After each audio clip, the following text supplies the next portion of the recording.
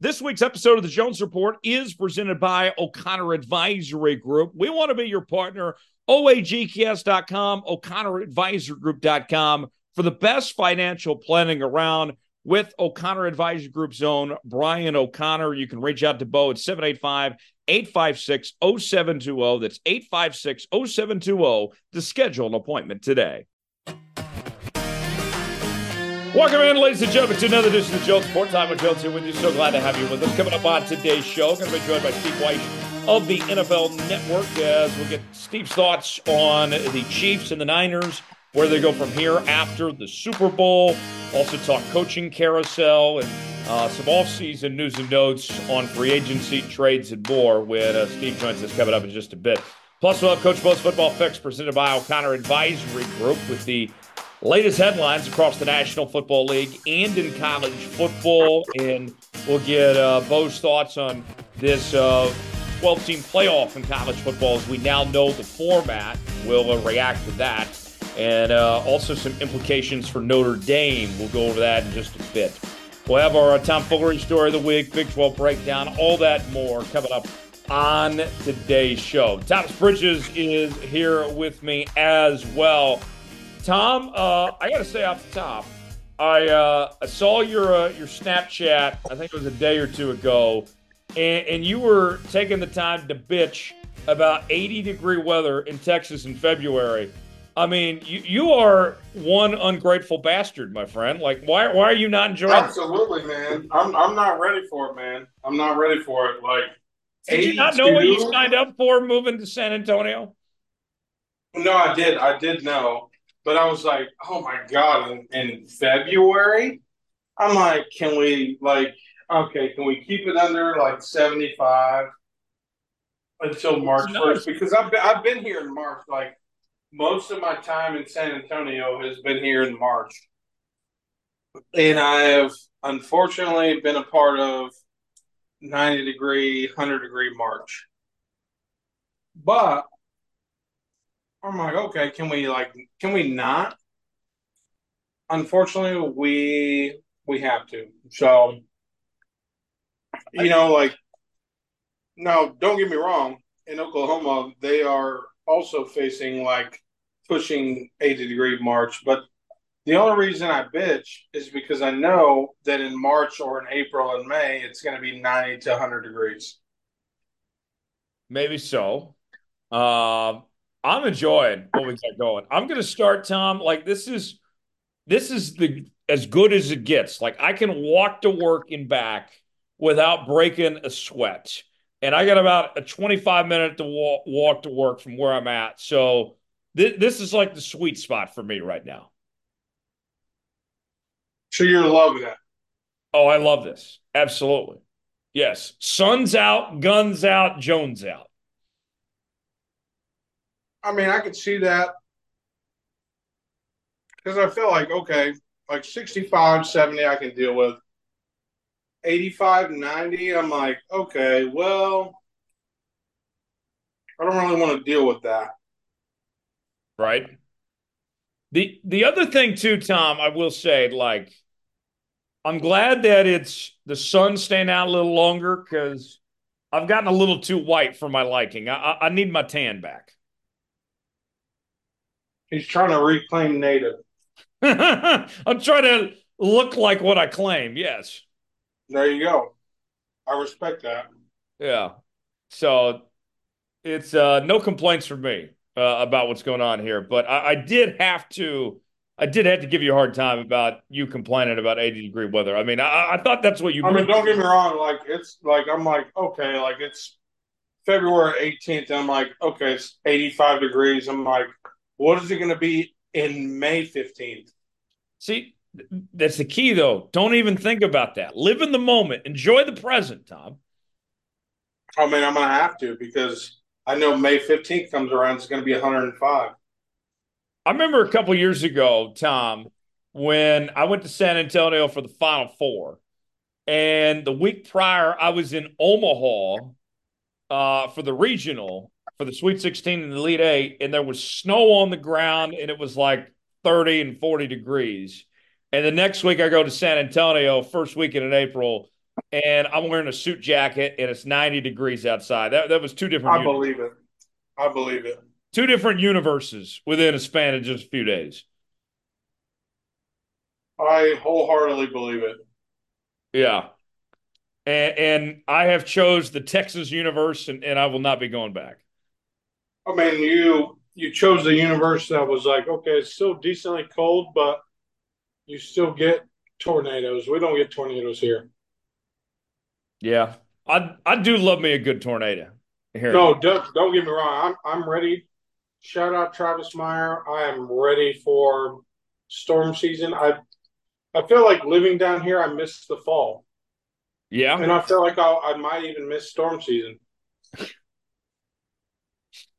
Yeah. You just had to turn on Travis Meyer just to kind of live vicariously. Like low key, I might do it. Wouldn't be a bad idea. Wouldn't be a bad idea. Tom, let's start out with the NBA today. We'll get into some college hoops and some Big 12 stuff here in a moment, but I want to start on the NBA side of things. And I mentioned about people bitching. Besides you, there's other people out there complaining about the All-Star game and all this and what we saw there. And I gotta say, Tom, like I don't care. Like it's a made for TV event that lasted one night. Like you know, get over it. Like, folks, it's an all-star game. It's going to be ass. It's going to be trash. Like, I'm not, I don't care enough to make a big deal about it. All-star Saturday night isn't what it once was. The all-star game isn't what it once was.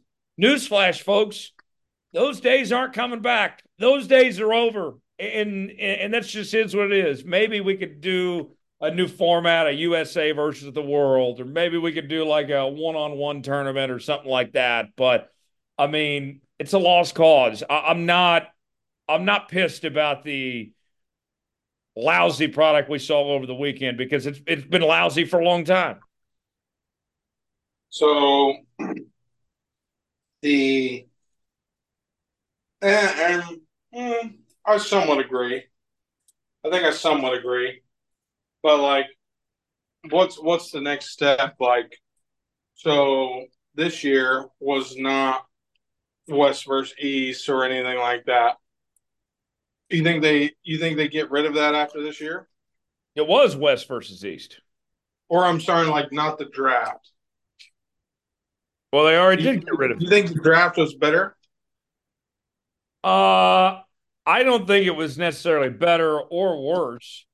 I just think that we'd be better off doing like USA versus the world or doing like a one-on-one tournament or something. I see. I kind of like how the rookies did it. Like they split it up kind of into teams a little bit, Yeah. and I was kind of a fan of that. I don't know how you felt about that. Yeah. I didn't hate it. Like, well, I mean, that was like, I mean, we've seen the Rising Stars be like kind of a world game Right. before, but like this All Star game with the addition of not only rookies but just like actual good players be kind of world All Stars. Like, could you see the actual All Stars being moved to like look at it like okay, I get Joel Embiid is hurt, but you have Joel Embiid, Luca, Giannis. Like, there's so many other premier players that are not from the U.S. that you could have a main All Star game that is world versus U.S. That's at what I this point. said. That's what I said. Yeah, you could do that. I'd be down for that. I'd be down to try it. Um, but Tom, like as many of these good ideas and all that we could come up with, the truth of the matter is it's never going to be as good as it once was. If your hope is like, hey, we need to put a lot of fire in the ass of these players in the All-Star game to get this thing going again, newsflash, like you might make it better, you might improve it, but it's never going to be what it was. Now, what if they moved it to where the winner, despite the record, in the finals gets home court advantage. Oh God, no! Please no! Please no! We saw the MLB try to do that, and that was a disaster. Well, no, I know they tried to do that. Like, where do you how do you make the NBA All Star Game more competitive? If in your solution, I think it's like either USA versus the world or do like a one-on-one tournament or something like that. I think the format as is a disaster. well, because I know that the Rising Stars, the winners, though they got 25K. Right. I mean, I don't know what the winners of the All Star Game got. Did they get anything? they got something, but I mean, these guys are millionaires. Like, there's Yeah, no like what's incentives. 25K?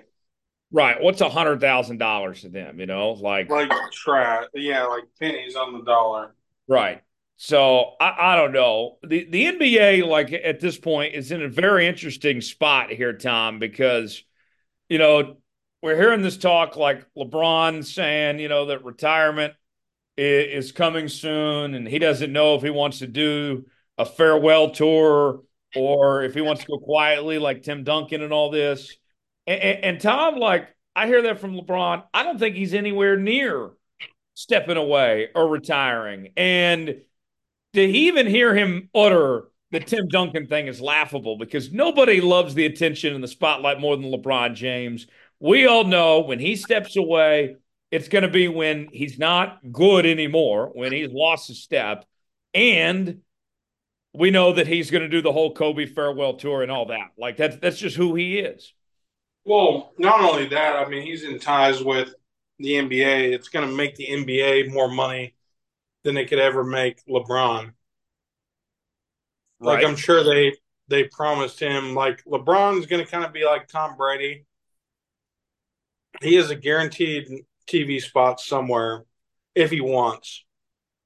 I think And, he's but I don't know I think he's going to LeBron's be an moral. owner. I think we're looking at Kobe eventually being the owner of the the Vegas expansion franchise. I can see it. You make up you bring up a good point, and that just expansion leagues all around the sports world have been making it come back. Like they've mentioned, okay, like if it's going to be two more teams, it's going to be Seattle and Vegas. Right. I've heard MLB is going to make an expansion to two more teams. I've even heard one of those teams will be San Antonio and Austin, like in kind of a joint venture. Yeah. Um, The MLB sounds like the favorites are Nashville and Salt Lake. But Nashville would be great. I'm surprised Nashville doesn't already have one. yeah, and they got the land out there for it too, right there just outside downtown. They could easily get it done. But yeah, as far as the NBA goes with LeBron, like, this is a guy that cares a lot about his legacy and how he's Businessman at everything, this point. all his business ventures and everything. Like, this is, I think, we're not even close to seeing the end of LeBron. I will say this, though, Tom. It won't shock me if this is his last year with the Lakers. The Lakers are such a mess and a dumpster fire. I could very well see LeBron. You heard it first as we're recording this on Wednesday, February 21st. I'm going to go ahead and I'll throw it out there right now. LeBron James will not be with the LA Lakers next season. Where'd he go? Now, that part I don't know, but I can't see him being content with the Lakers just being the non threat they are. Well, you mentioned that they don't have any picks to really make a whole lot of moves. Right. So you And think he goes where Bronny goes? well, Bronny's not coming out. Bronny's coming back to school next year. So you think he goes to wherever he might end up next year? Like wherever he ends up next year, if you think LeBron's going to leave this year, is where Bronny gets drafted No, I didn't say that. No, I think that LeBron's probably goes somewhere on like a 1 year deal, and then plays it by ear. plays it by ear. Like, we heard those rumblings about the Warriors reached out for a trade and all that. I would not be shocked at all if we see LeBron James with the Golden State Warriors pairing up with Steph Curry next year. God, I'd hate that. Right? I mean, could they? I They mean, could. I think the Like he's made Warriors. enough money, he doesn't have to take a huge deal. I think the Warriors are going to move on from Draymond. Clay's future's in question. I think they know the clock is ticking, that their window is closing. Why not give it one more shot with LeBron? And then after LeBron, they figure it out from there. Then they do the rebuild. Yeah. I mean, yeah. I mean, I could see it.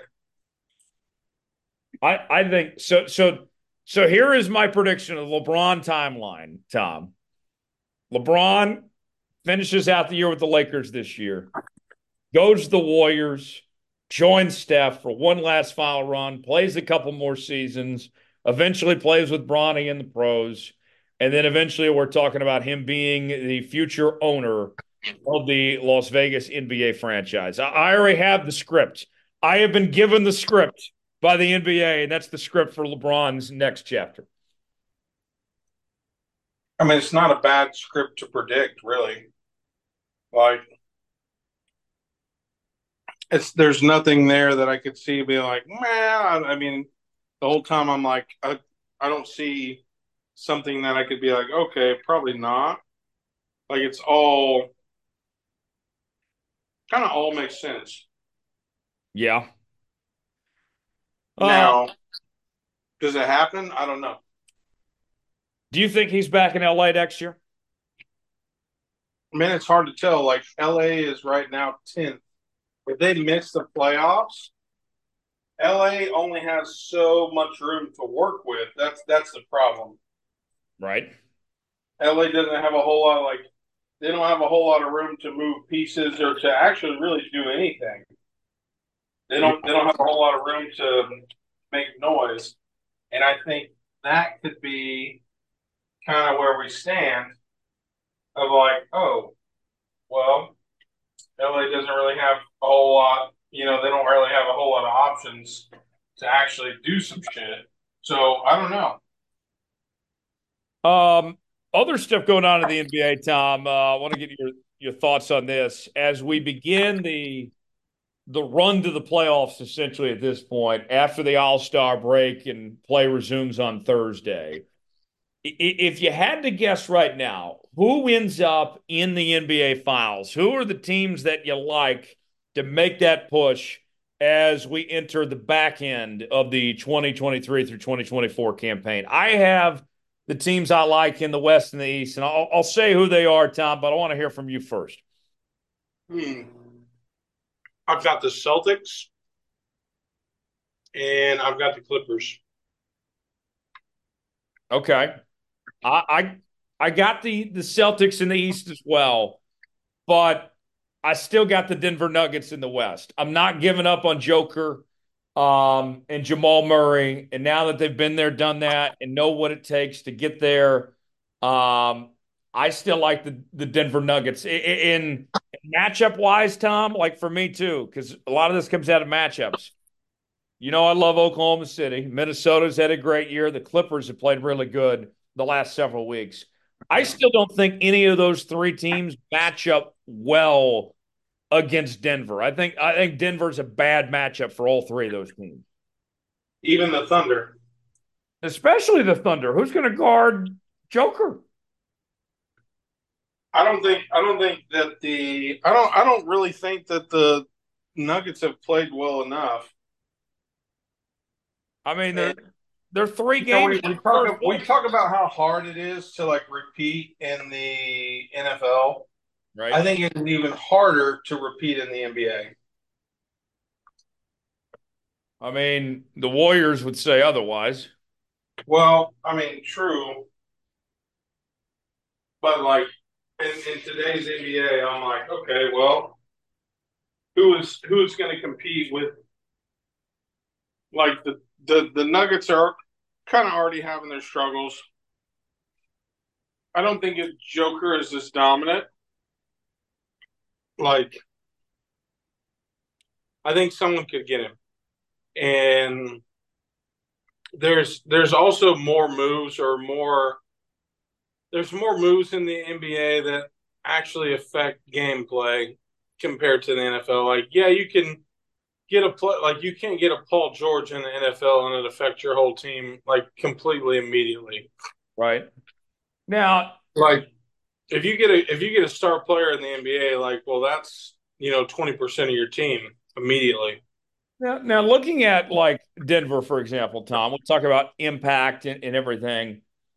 There's not a player I would want right now more on my team than Joker. Joker's the best player in the world, barring none. No question about it. Has no bigger impact on the game than anybody.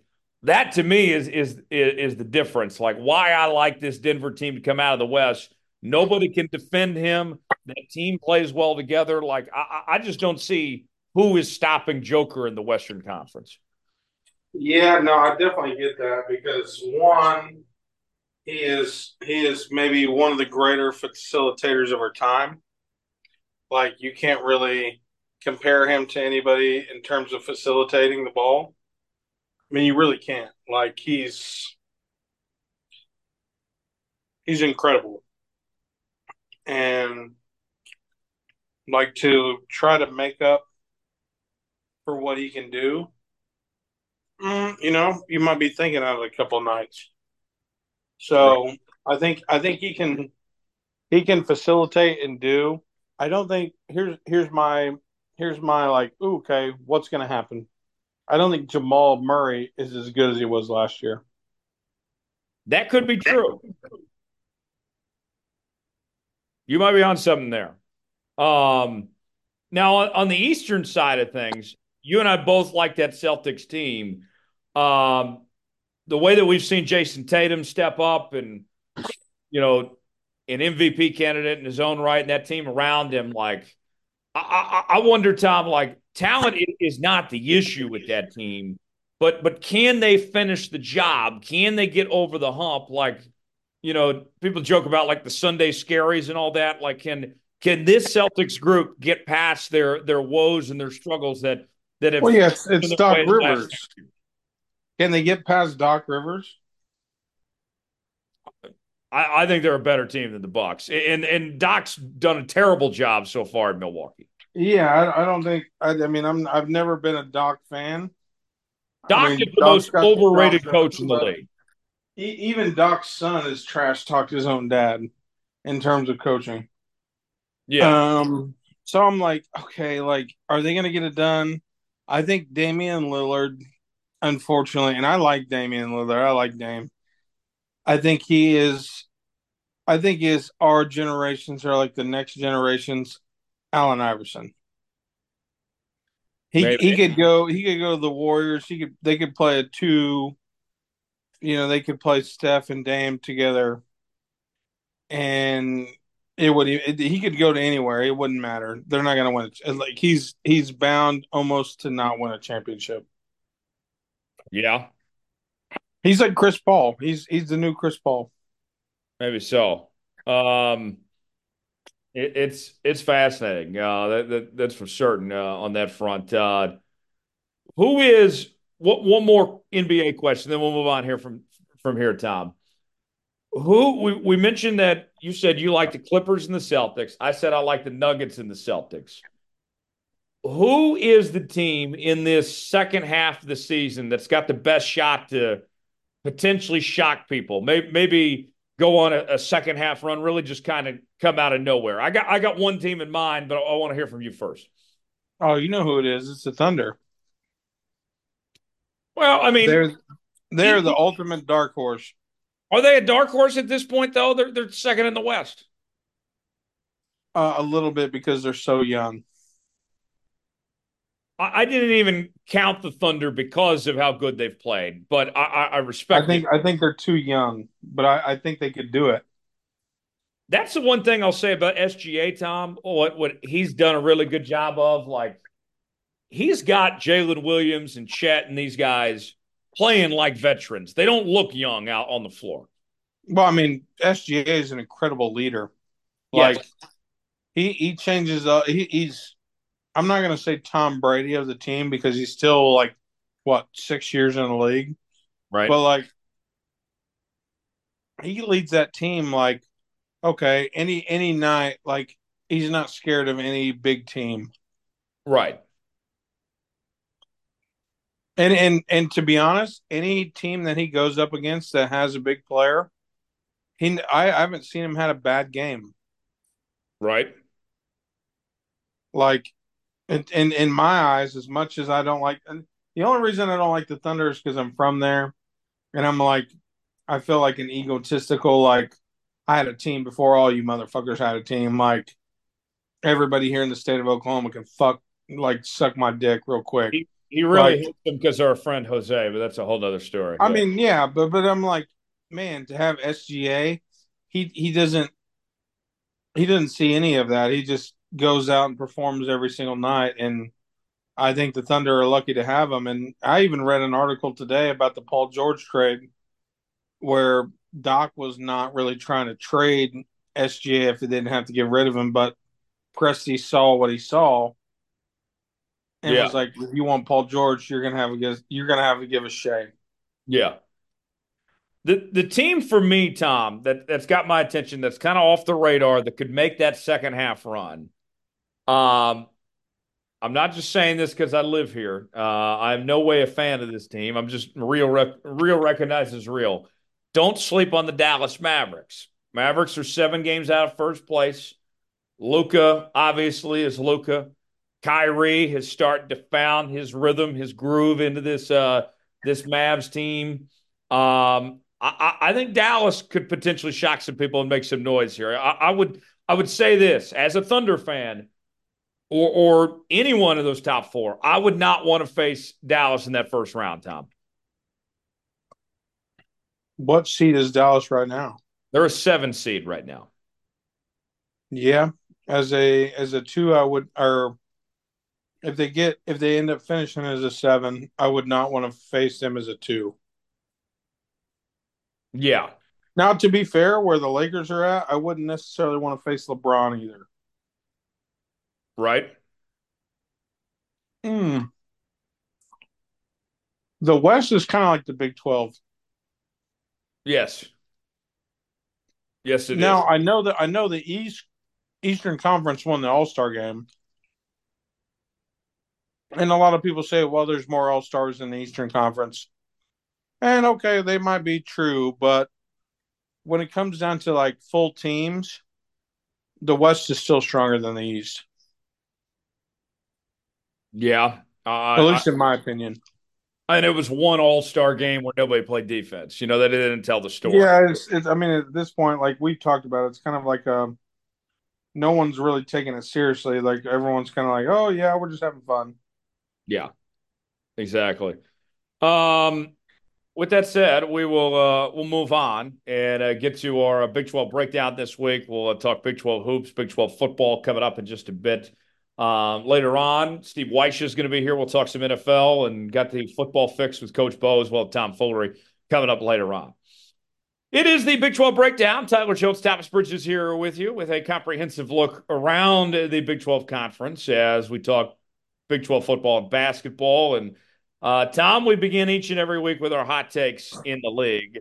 And I'll say this: last week, I was on the brink of giving up on that Kansas team, and somehow they always find a way. They always find a way to reel me back in just when I'm about to give up. And this past week they did it again. A statement double-digit road win in Norman at OU. It was their 7th straight win against the Sooners. They look good. And McCullers back. Hunter Dickinson's looking good. Furphy's putting it together. Just when I'm about to sell this team, when I'm ready to give up hope, they bring me back in, and I'm all bought in again, Tom. For better or for worse, I like where this team's at. I think they got over the hump. They did what they needed to do, and now I expect this team to make a big run in March. I'm all in again, Tom. They seem like they're gaslighting you.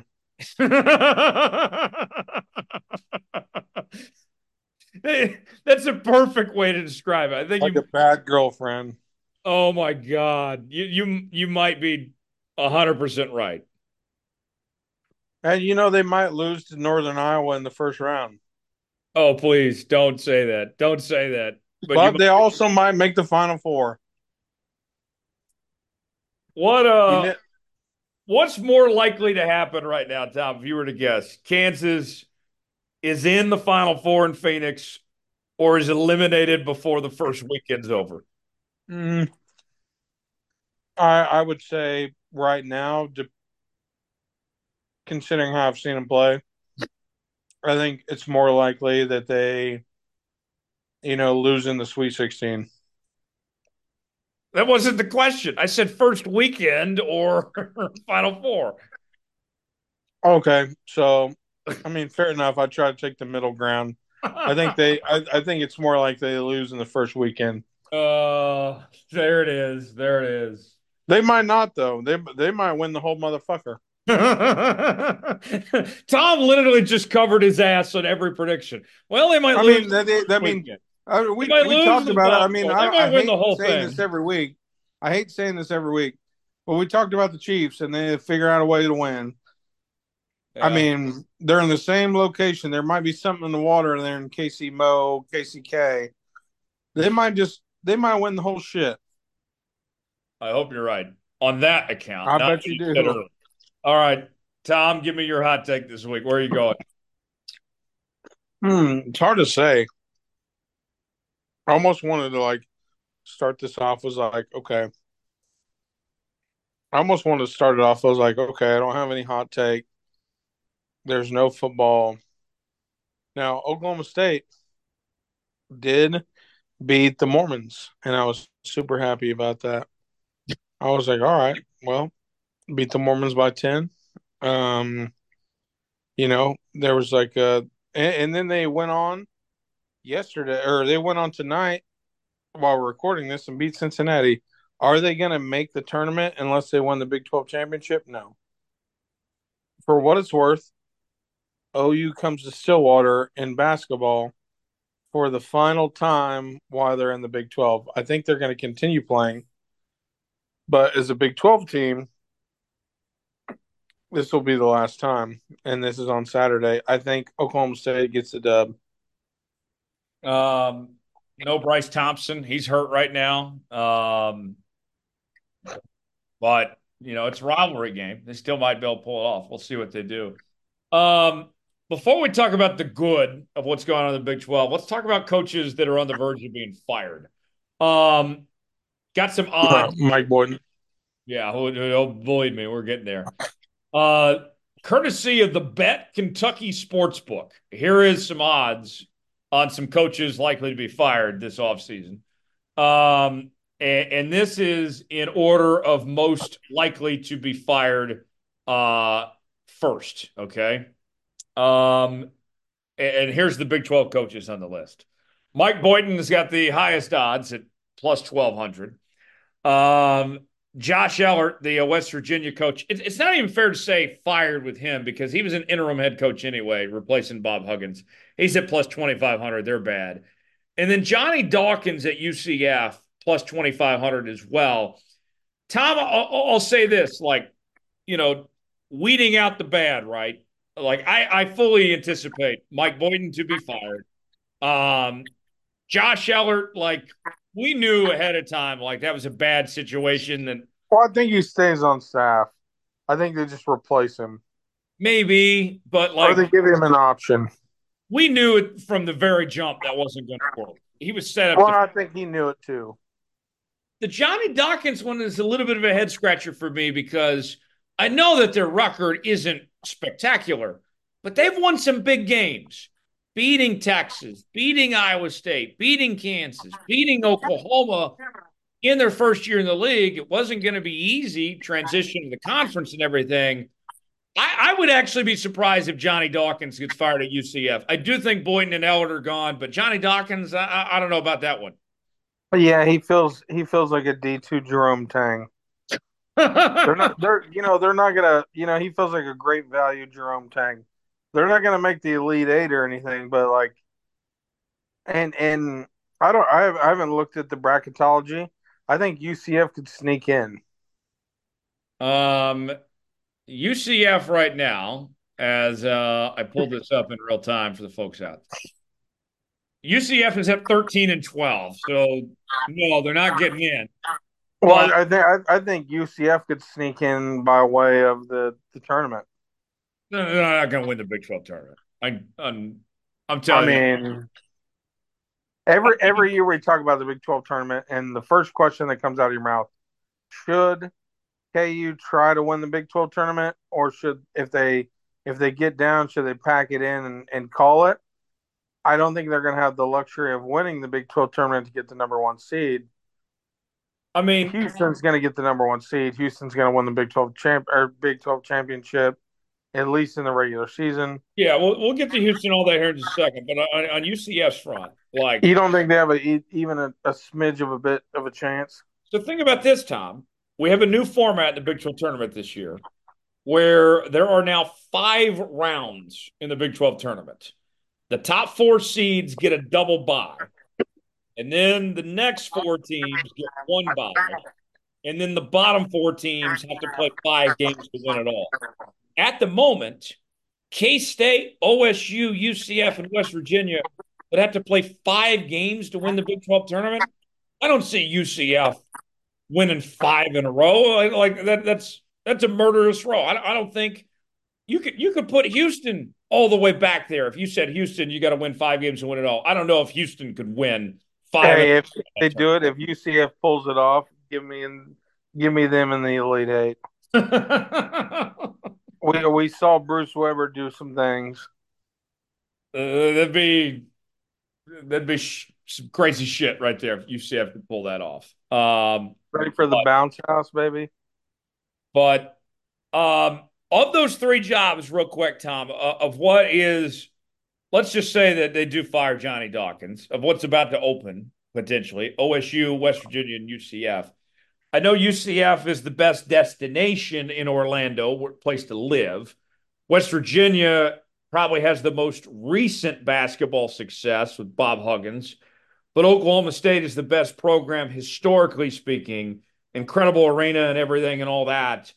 I think of those 3 jobs, like I'm taking the OSU job every day. I think that'd be the best of the 3. Yeah, and I think so. And like Brad Underwood was there, obviously went to Illinois, and has had not horrible success. He isn't. I don't think Brad Underwood's made an Elite Eight with Illinois. He has. Maybe one,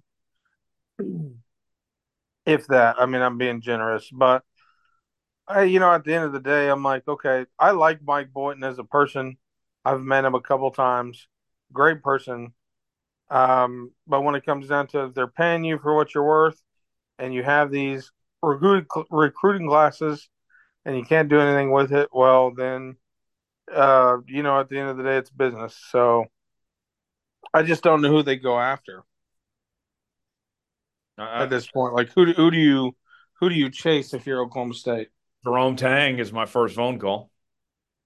You think you would leave K State having an Oklahoma kid from Bartlesville come in as like the number 5 recruit in the country?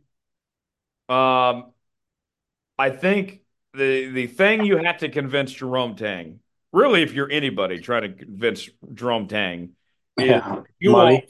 you are being micromanaged at K State. You are not being allowed to run the program as you see fit. Come to my school. We'll pay you whatever you want. We're not going to micromanage you, and we're going to let you rock and do your thing. That's the elevator pitch I would give if I'm Oklahoma State or if I'm anybody. And Jerome Tang's my first phone call. That's what I'm telling him. I mean, yeah, you do make a good point because K Like I State think obviously. I do think Tom Jerome Tang leaves K State. It's just a matter of which job he wants to take. You think he leaves this next year? I do, and he should leave honestly because they totally the way they handled that whole situation earlier this year, suspending his own player against his will. That was grounds for him to walk out right then. I mean, yeah, they're kind of hoeing him. Yeah. They are honestly hoeing him a little bit. And you might have a good point. Um, He do you think deserves better than K-State. he goes in conference? What? Do you think he goes in conference? I wouldn't rule it out. I mean, Yeah, I would welcome him with open arms if he wanted to come to Stillwater. he was an assistant at Baylor. I mean, he's been a Big 12 guy through and through, so I wouldn't rule that out. But yeah, we'll Oh, see. don't get me wrong. I would be, I'd be full on journey open arms if he wanted to come. If he want, if he was like, yeah, you know what, I think I could call Stillwater home. I'm like, Arms, okay, well, arms I wide open. talk to the coach. Couple other Big 12 notes here. You mentioned Houston and big win on Monday against Iowa State. By the way, Tom, shout out to ESPN for listening to this show because we called them out for that Iowa State Houston game being scheduled to be on ESPNU, and they flexed it. They moved it to Big Monday at the last minute on ESPN. So great, They good job. knew what was going down. Yeah, they knew what was up. They didn't want to waste a top six matchup on a network nobody got. Um, and Houston wins, controlled that game from start to finish pretty much. And here they are atop the Big 12 standings, at 10-3 with just a couple of weeks left to go. Um, Tom, not only is Houston going to win this league, they are going to win this league outright and be the outright Big 12 champions. LJ Cryer probably should be the player of the year in the conference. He has been phenomenal. And Kelvin's done an incredible job. Like, to me, when we look at the history of the league, this is one of the most impressive coaching jobs I've seen of Kelvin to come in one of the toughest conferences we've ever seen in the history of college basketball. And, you know, when Kansas was projected to be the favorite, the number one team in the country, and Houston's going to steal their lunch money and win the league and win the league outright, it's pretty remarkable. So you think Houston outright's going to win it? Houston's a one seed in your eyes. Yeah, I think it's over. I think Houston's already won the league. They've won it outright, and they're going to be a one seed. How far do you think they can get it? I think Houston can win the national championship. Really? I think they're that good. In fact, I know everybody likes UConn, and UConn suffered a loss to Creighton on a Tuesday night. UConn's a very good team, ranked national champs and everything. I might, Tom, you talk about a heel turn, and I was down on Houston about a month ago. Don't check those tapes. I, A heel turn on Houston, Tom. I'm so all in on Houston. I might even, I'm just going to go ahead and spit the words out of my mouth. On February 21st, 2024, Tyler Jones predicts Houston will win the national championship in Phoenix. in Phoenix, and I'll be there. You're going to cut the nest down with Houston. Yeah. It's funny because we opened this show with my hot take on Kansas that I've bought back in. But it's Houston who has really won my heart and won me over after me doubting them this year. That's fair. Who do you think has the greatest chance of beating them? Kansas. I know Iowa State made it an interesting game the other night. Like Iowa State's done a great job this year. TJ has done a great job with that program. You know, number 16, number 6 team in the country. They're really good. Baylor, I think, is trending in the right direction. Tech is good. BYU is good. I think TCU and Oklahoma and Texas and Cincinnati, they're all comparable, very good teams. But I think it's Houston 1. I think it's Kansas 2, Baylor and Iowa State, Texas, BYU, and then everyone else after that. I definitely can see it. What are we planning to do for the Jones Report bracket challenge? We haven't done that in a couple of years. I think we should bring it back where it's like, I don't know how many people we could get, but if everybody like could figure that out and then go, like, okay, $10 to you. Do a little buy-in or something. Second takes, maybe 33% of whatever it is. The winner takes, 66.6%. Yeah. That'd be a lot of fun. We might have to work out something. We'll see. But you're asking for me to do more work, which is not what I need to do. Uh, because I know how that'll go. It would be on me to put that together. I don't know about that. Uh, Yeah, I might make the bracket challenge. the Big 12 slate of games this week. You mentioned Bedlam coming up on Saturday for one final time. Houston Baylor. That's going to be a slobber knocker, Tom. Yeah, yeah. That game in Waco at Baylor's brand new arena. Houston, we mentioned just all the momentum they got, how well Baylor's been playing, in-state rivalry game and everything here. I lean towards Houston, but I could see that going either way. I mean, brand new arena, like, we always talk about this. Everybody beats everybody up on the reg in the Big 12. I wouldn't be shocked, but I will still take Houston. Um, the other games on the slate this weekend, Iowa State should take care of business against West Virginia at home. BYU K State, that game in Manhattan, K State trying to keep their tournament hopes alive. That's a must-win game for the Cats, Tom, and would be huge for not only just staying alive for the tournament, but also for the resume too. That's a quad one win if you beat a top 25 BYU team there. I mean, yeah, they wouldn't be the first in the past 2 weeks to beat them. I mean, OSU got the job done, but it's kind of like the Travis Tritt song. It's a great day to be alive. It's a great day to beat the Mormons. So I think, I think K State can pull it off. Yeah, Cam Carter, he doesn't get enough credit. Hell of a player. I expect him to have a big game. TCU taking on Cincinnati on Saturday. That game in Fort Worth should be a very good matchup between those two teams. Um, watch out for Emmanuel Miller. Let's see what he can do for TCU there. Tech taking on UCF. UCF, they're out of it unless you listen to Tom and think they can win the Big 12 tournament. But Johnny Dawkins coaching for his job. Tech trying to improve that tournament resume. That's just a no excuse game. That's a potential trap game. Tech, you can't afford to lose in Orlando there. And then Kansas taking on Texas. Kansas, a week off, coming off the win against Oklahoma. You're back at home, fresh, rejuvenated. Texas, though, at 17-9, not a bad team. Max Asmus has really come along as of late. But now McCullough healthy and everything. This is where Kansas starts to kick it in gear. And we see this team that we expected to see all season long. I think that we'll see that Saturday against Texas, Tom. The ORU comes out in Max Asmuth, and we see them make at least the Sweet 16.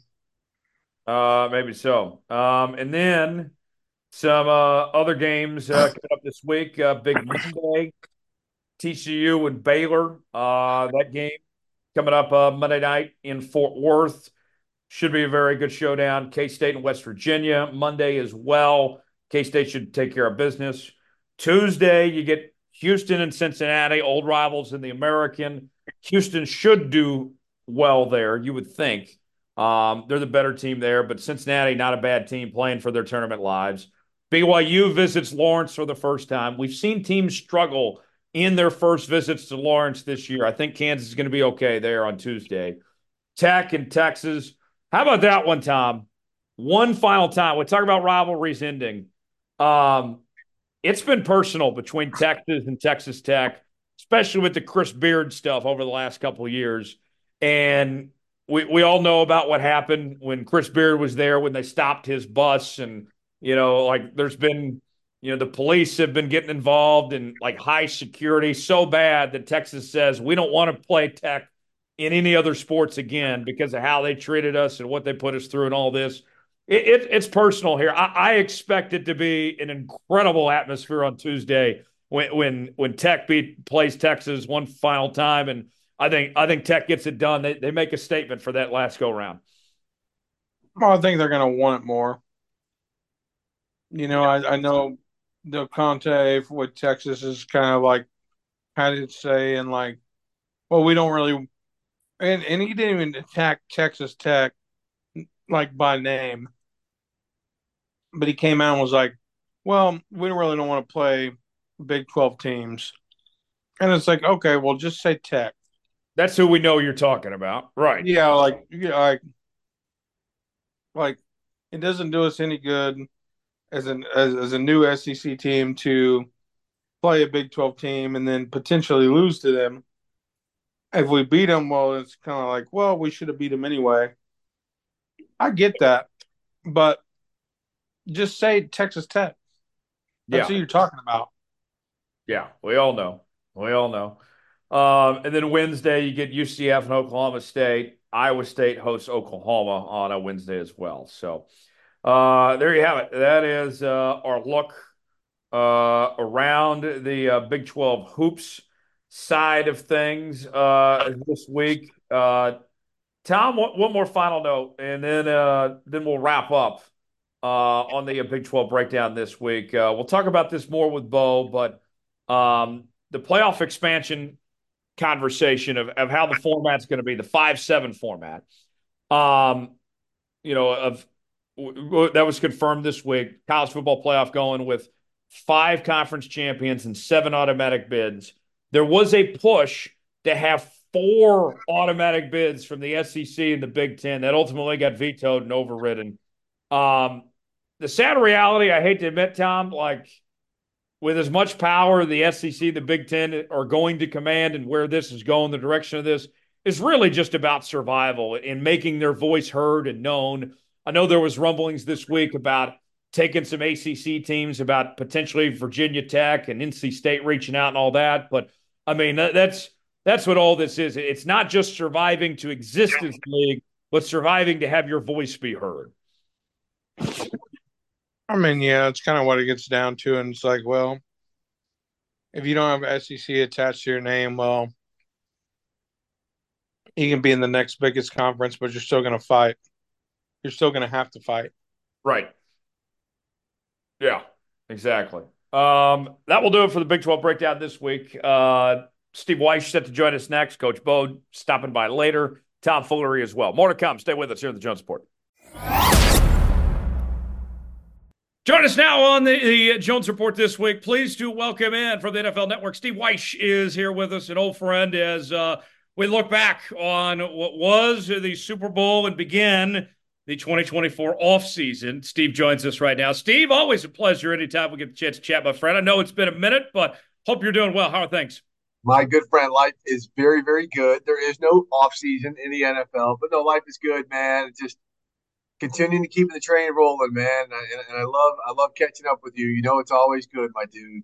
Absolutely. Steve, you mentioned no offseason. So much going on for you. You're in New Orleans right now. Tell me what's going on there and some of the other activities you've been doing in this kind of lead up to the draft of sorts here. Yeah, sure. I'm in New Orleans now for Saturday's All-State HBCU Legacy Bowl. It's the third year of this event, and it's kind of like a senior bowl for the top 100 draft eligible players from historically black colleges and universities. Doug Williams and James Shack Harris founded this 3 years ago after only one player from an HBCU was drafted over a 2 year span, which is crazy when you think about, there are 35 Pro Football Hall of Famers from HBCUs and so many great players in the league right now from HBCUs. So I'm down here doing that right now. And then it's the combine next week, but I will not be going to the combine probably the first time in about 15 years. That's a personal choice. Just got to plug, Tyler. It's been a hell of a run this year. Yeah, yeah. And you also worked the Polynesian Bowl recently. What was that like and promoting those young athletes there? Yeah, the Polynesian Bowl is awesome, right? So it is the ultimate high school all-star football game. We air it on NFL Network, where you take 50 players from Polynesian descent who mainly go to school in Hawaii, and 50 players from the mainland and you bring them together. And these are the top high school players in the country. Dylan Raiola, the top quarterback in the country, was going to Nebraska, was there. Tennessee had several players, these five-star recruits um, who played in this game. And so many people have played in it. I mean, players like Tua Tagovailoa, Puka Nakua, Travis Hunter, Bijan Robinson, guys like that. So that was really cool. It was my second year doing play-by-play on that with my man Kanoa Leahy. There's a great job on the play-by-play. And, you're seeing high school players now who will be in the league in 4 to 5 years. And it's just great kind of getting those ground floor connections. But here's where we are, Tyler. There were like 5 millionaires playing in this high school all-star game because of NIL. And when you think about that, it's like, wow. It's like, wow. And they haven't even got to college yet. Yeah, they're like early enrollees. Most of these guys enrolled right after, Christmas break, playing this game, and then they're making their inaugural debuts, at spring practice. They just got to campus for their spring semester to get things kicked off. That's unreal. Yeah. How far we've come on that front. Yeah, pretty wild stuff there, Steve. As far as the HBCUs go, Steve, you brought up a point about a couple of years ago only one player from an HBCU getting drafted, and now here we are, and obviously everybody thinks of Dion right away, what he did at Jackson State, but now building upon that, obviously this movement, it's bigger than any one man, bigger than Deion Sanders or Jackson State or all that, but continuing going forward here, seems like there's a lot of momentum towards the HBCUs now, and there's still work to be done going forward of getting these guys promoted and getting them to the next level. Yeah, I mean, look, you're seeing some players from historically black colleges make a difference, right? The Kansas City Chiefs cornerback Joshua Williams drafted him 2 years ago out of Fayetteville State in the fourth round. Well, he's a heavy rotational player. It has been ever since his rookie season. So is Cook, also their defensive back. He started out at Howard before he got transferred. And that's another big thing because of the portal. If you go to one of these smaller schools like a Howard or Grambling or Jackson State or Southern and you're good, well, Memphis or Minnesota or some of these schools are going to come try and pluck you from that university. So that's a tough challenge coaches from all over have. But we've seen over the past 3 years, I believe, 6 players get drafted from HBCUs. And from the HBCU Legacy Bowl alone last year, 15 of those players were in camps. Several of them made active rosters. So, again, the exposure that the players get, it's one-stop shopping. Scouts from all 32 teams are here for the HBCU Combine, which kicks off that Monday. And then the practices. They found some diamonds in the rough that have been able to help their rosters. And that's the goal that Doug Williams and James Shaq Harris intended when they launched this game 3 years ago. That's great. That's fantastic. Steve, let's start off with the Super Bowl champion Kansas City Chiefs. Yep. Patrick Mahomes and company getting it done again, his third ring, as well as Andy Reid, Travis Kelce, and Chris Jones' third ring as well. What'd you make of what we saw from the Chiefs and pulling off another Super Bowl title here? Well, I mean, again, they won this title. They got there with their defense, and they won this title with their defense. And of course, Patrick Mahomes being the ultimate finisher, as we saw in overtime. And we always think about Patrick Mahomes, the big arm, the great throws, the spectacular things he does on the run. But, some of the plays he made with his legs this season were just goes to show how much it means to him. Like a lot of players, a lot of quarterbacks aren't going to take off on 3rd and 14, with the full confidence that they're going to convert it like Patrick Mahomes has. I mean, so he was incredible. Some of the things that they did to change up at the end of the season, right? Andy Reid committed more to the run. That helped stop those offensive tackles from committing all of those pre-snap penalties that they were making, those holding calls that they were making. And that got this offense into a rhythm. And they were peaking at the right time. And the thing is that to scare everybody else was this was year to get the Chiefs. Like, they're going to get, some players this offseason to make that offense better. And so the fact they've got such a young defense, they've got their quarterback paid, so they know the financial structure of what they have to work with. They could be even more dangerous moving forward again with the development of some of the young talent that they've had on that roster.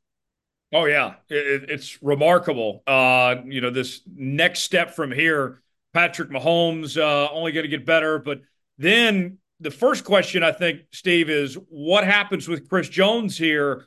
You Yeah. think they'll bring him back, and if so, what kind of term sheet we looking at? Is it just a quick 1 or 2 year deal, or are they going to try to get something done longer than that?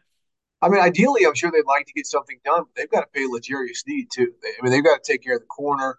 Sneed's franchise tag number and Jones's franchise tag numbers are very high. Now, I would expect Sneed to get tagged just so they can keep a placeholder on him until they work out a long-term deal, but they can't let him go. They cannot let L'Jarius Sneed go. He was doing some Darrelle Revis type stuff this year in terms of just erasing the other team's best receiver, making it a 10-on-10 football game. In terms of Chris Jones, this is going to be tough.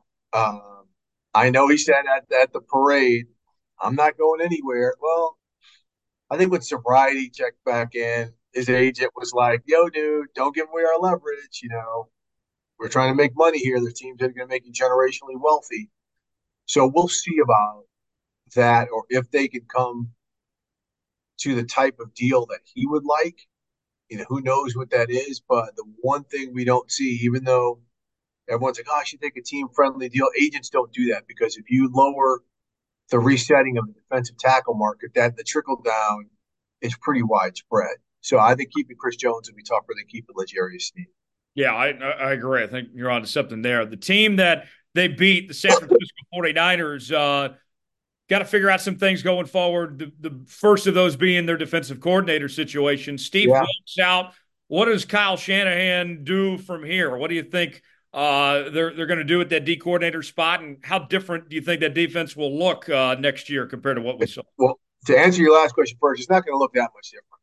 I mean, the talent is what it is. It's some of the most elite talent in the NFL that is front seven centric. And that's why Steve Wilks is gone, because the front seven did not dominate like they typically did. They got gashed on the ground. We saw that in the second half against Kansas City. We saw it all through the playoffs by the Packers and Lions. Ran all over, 150 yards plus in both of those games by those two teams in the NFC playoffs. So who the defensive coordinator is going to be, we'll see. There's a lot of speculation it's going to be Brandon Staley. But keep in mind, Steve Wilks was the first defensive coordinator that they imported after having Robert Saleh and D'Amico Ryans there. The other two coordinators under Kyle Shanahan to be coaching the 49ers. Him coming in from the outside while having to work with coaches who have been there under him, that was a tough battle for Steve Wilks. I mean, that's not how D'Amico did it, or that's not how Saleh did it. That was a tough battle. And he had to run their defense. It was a defense he was not used to running. So those challenges were tough. I thought Steve did an admirable job. So if they go with Staley, that'll be intriguing. But he does run a system that's more familiar to what D'Amico Ryans and Robert Saleh ran. Plus, he's pretty damn good at his job. But I would not be stunned if they promoted somebody inside, because that's kind of been the way the Niners have done it. Develop and promote, unlike a lot of teams that always go outside when they need to hire a coordinator or a key position coach. Yeah. Speaking of coaching changes, we saw 8 different coaches get hired this cycle. And I think one of the big storylines was who didn't get hired, with the likes of Belichick and Vrabel, Carroll, just to name a few. What did you like? Who do you think hit a home run on one of these coaching hires that was made here? Yeah, that's a great question. I think Washington did great getting Dan Quinn there from Dallas. Even though he's a defensive head coach, he is a culture dude, and we know that is a building and an organization that is trying to change its culture. So Dan Quinn will be the perfect leader for that. But you got to get a quarterback. Like, all these teams need quarterbacks. That's the big thing. So it's hard to say what the home run is if they don't get the quarterback. And so I like that. Gerard Mayo is going to be, to having to replace Bill Belichick and get a quarterback. That's going to be a challenge. But again, he's got the ownership that's going to support him, not be knee jerk unless something just absolutely catastrophic happens. It's really hard to tell. I mean, the interesting domino. You talk about the coaches who didn't get a job. Ben Johnson pulled his name out of the job. So the offensive coordinator for the Lions. That's the dude everybody wanted. So that was what was intriguing. When he pulled out, that triggered some other dominoes that I don't think we were expecting to see. I mean, everyone thought he was Washington's through and through from the very beginning, and that kind of changed Washington's thinking. Remember, they were flying to go interview him when he pulled his name out of the running. So it's a real, I'm really intrigued by Ben McDonald going. I'm sorry, Mike McDonald going to Seattle. Seattle. I think that he's put together a really, really good staff. So Leslie Frazier and some of the people there. So if they can get that defense tightened up, they can be back in the mix pretty quickly, even if they stick with Geno Smith. What else is intriguing, though, is the number of defensive coaches. You had 4 defensive coaches get hired, including Raheem Morris, down in Atlanta, which really bucked the trend where we've seen so many offensive coaches take the lead in these circumstances when they're job openings. Yeah, it is fascinating to see that it worked out that way. And what we have been told is, hey, this is an offensive league now and everything. But Steve, if you put it in a situation where you get the coach you like, then go let that offensive coordinator coach that offense. You can still have both. Let the defensive coach come in and bring his culture, and then let the your offensive coordinator coach that offense and have that balance here. I think owners and GMs kind of realize that here. Well, D'Amico Ryan's really turned the tables on a lot of that thinking by a first-year head coach going down to Houston with a first-year coordinator and a first-year quarterback coach, drafting the right quarterback and taking a team that had been the symbol of dysfunction the past 3 seasons to the playoffs and becoming kind of America's team. I mean, everybody was pulling for the Houston Texans. So I think when some owners saw D'Amico Ryan's show what leadership can do and instilling confidence and faith into an organization, hey, we don't need the big schemer or the quarterback whisperer. We need somebody who can put their arms around our organization and really maximize everything that we're providing that coach to succeed. Let's talk Justin Fields now. That situation in Chicago. Obviously, they had that number 1 pick. Everybody's thinking they're going to go Caleb Williams there. What do you think happens with Justin Fields next? This is so amazing to me because it seems like within a week, the conversation went from should they keep Fields and maybe trade the pick and get a bounty of picks to if they're taking they're taking Caleb Williams. That seems like, it seems like again, we don't know what they're going to do. The crazy thing to me is with all the changes they made, why did they keep Matt Eberflus? If you're going to go ahead and use that number 1 pick on a potentially, generational talent like Caleb Williams, why'd you keep a defensive head coach who hires an offensive coordinator that wasn't a hot guy in Shane Waldron, a good offensive coordinator like Shane, to go ahead and do that? That dynamic is something I still can't get over. Why I still kind of like maybe they are going to keep Fields. I just don't know. Well, let's say they trade Justin Fields. I'm going to keep saying this because everyone keeps linking the Falcons and the Steelers to Justin Fields. I think that is very misplaced. The Atlanta Falcons had a chance to draft him with Terry Fontenot, the general manager who's still in Atlanta, and Arthur Smith, the new offensive play designer, play caller, and offensive coordinator in Pittsburgh. And they did not like Justin Fields. They passed on him and took a tight end in Kyle Pitts. So I'm like, well, why all of a sudden, after 3 years of inconsistent play, sometimes spectacular, but the record is what it is, are they all of a sudden going to say, if I get him now, I'm going to make him whole? I don't know where they could trade Justin Fields. I think the Raiders would be a great fit. I don't know what the relationship is with him and Luke Getsy, his old OC in Chicago, who's now with the Raiders. But I think in that division, they haven't seen a quarterback like him in whatever, and he could be a problem for those 3 of the best offensive head coaching minds we've seen in our generation: Jim Harbaugh, Sean Payton, and Andy Reid. But I think the Raiders would be the ideal fit. I have no idea where this is going to go. But there's so many teams that need quarterbacks, and there's not enough quarterbacks to go around. Some team is going to make a move for Justin Fields, and it'll just be intriguing to see how quickly that happens. Wouldn't be surprised if it happened shortly after the combine next week. Yeah, well, and you look at this quarterback market. I mean, Kirk Cousins about to hit free agency. We've heard the Seahawks aren't necessarily opposed to trading Geno Smith Right. potentially, that they're taking calls on that. I mean, I feel like, Steve, that we might have like the floodgates open here pretty soon on some quarterback movement that nobody sees coming. Well, it's happened the past few years. I mean, that's why the offseason has been bananas, from Aaron Rodgers leaving to Russell Wilson. I mean, we've seen it year after year now. These current general managers have no fear of moving quarterbacks and acquiring quarterbacks. So it's going to happen. Again, there's too many teams that need quarterbacks.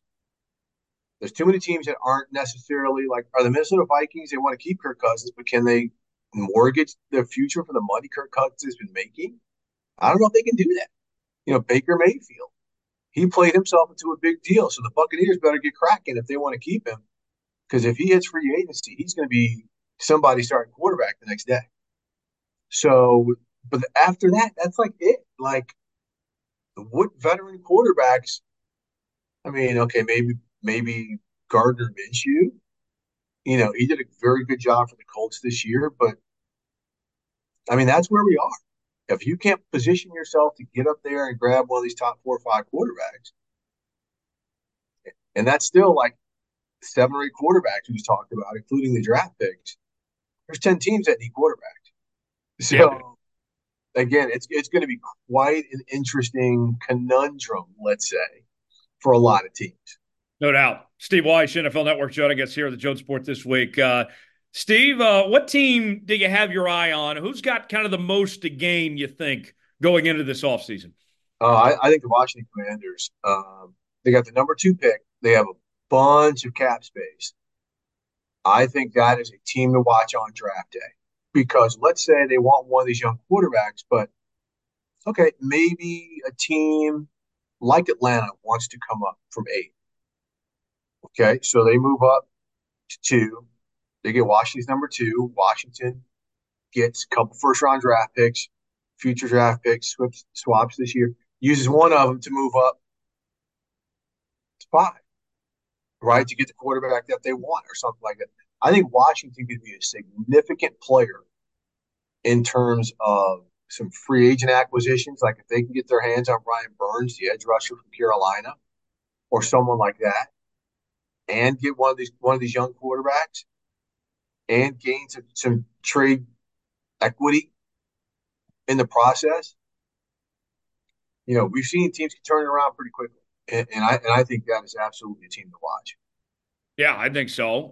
What about teams that are close but are looking to get just one step up from getting to that Super Bowl contention? Like for me, I think about like Baltimore and Detroit, obviously. But what about you? Who are some teams that are just needed another move or two potentially?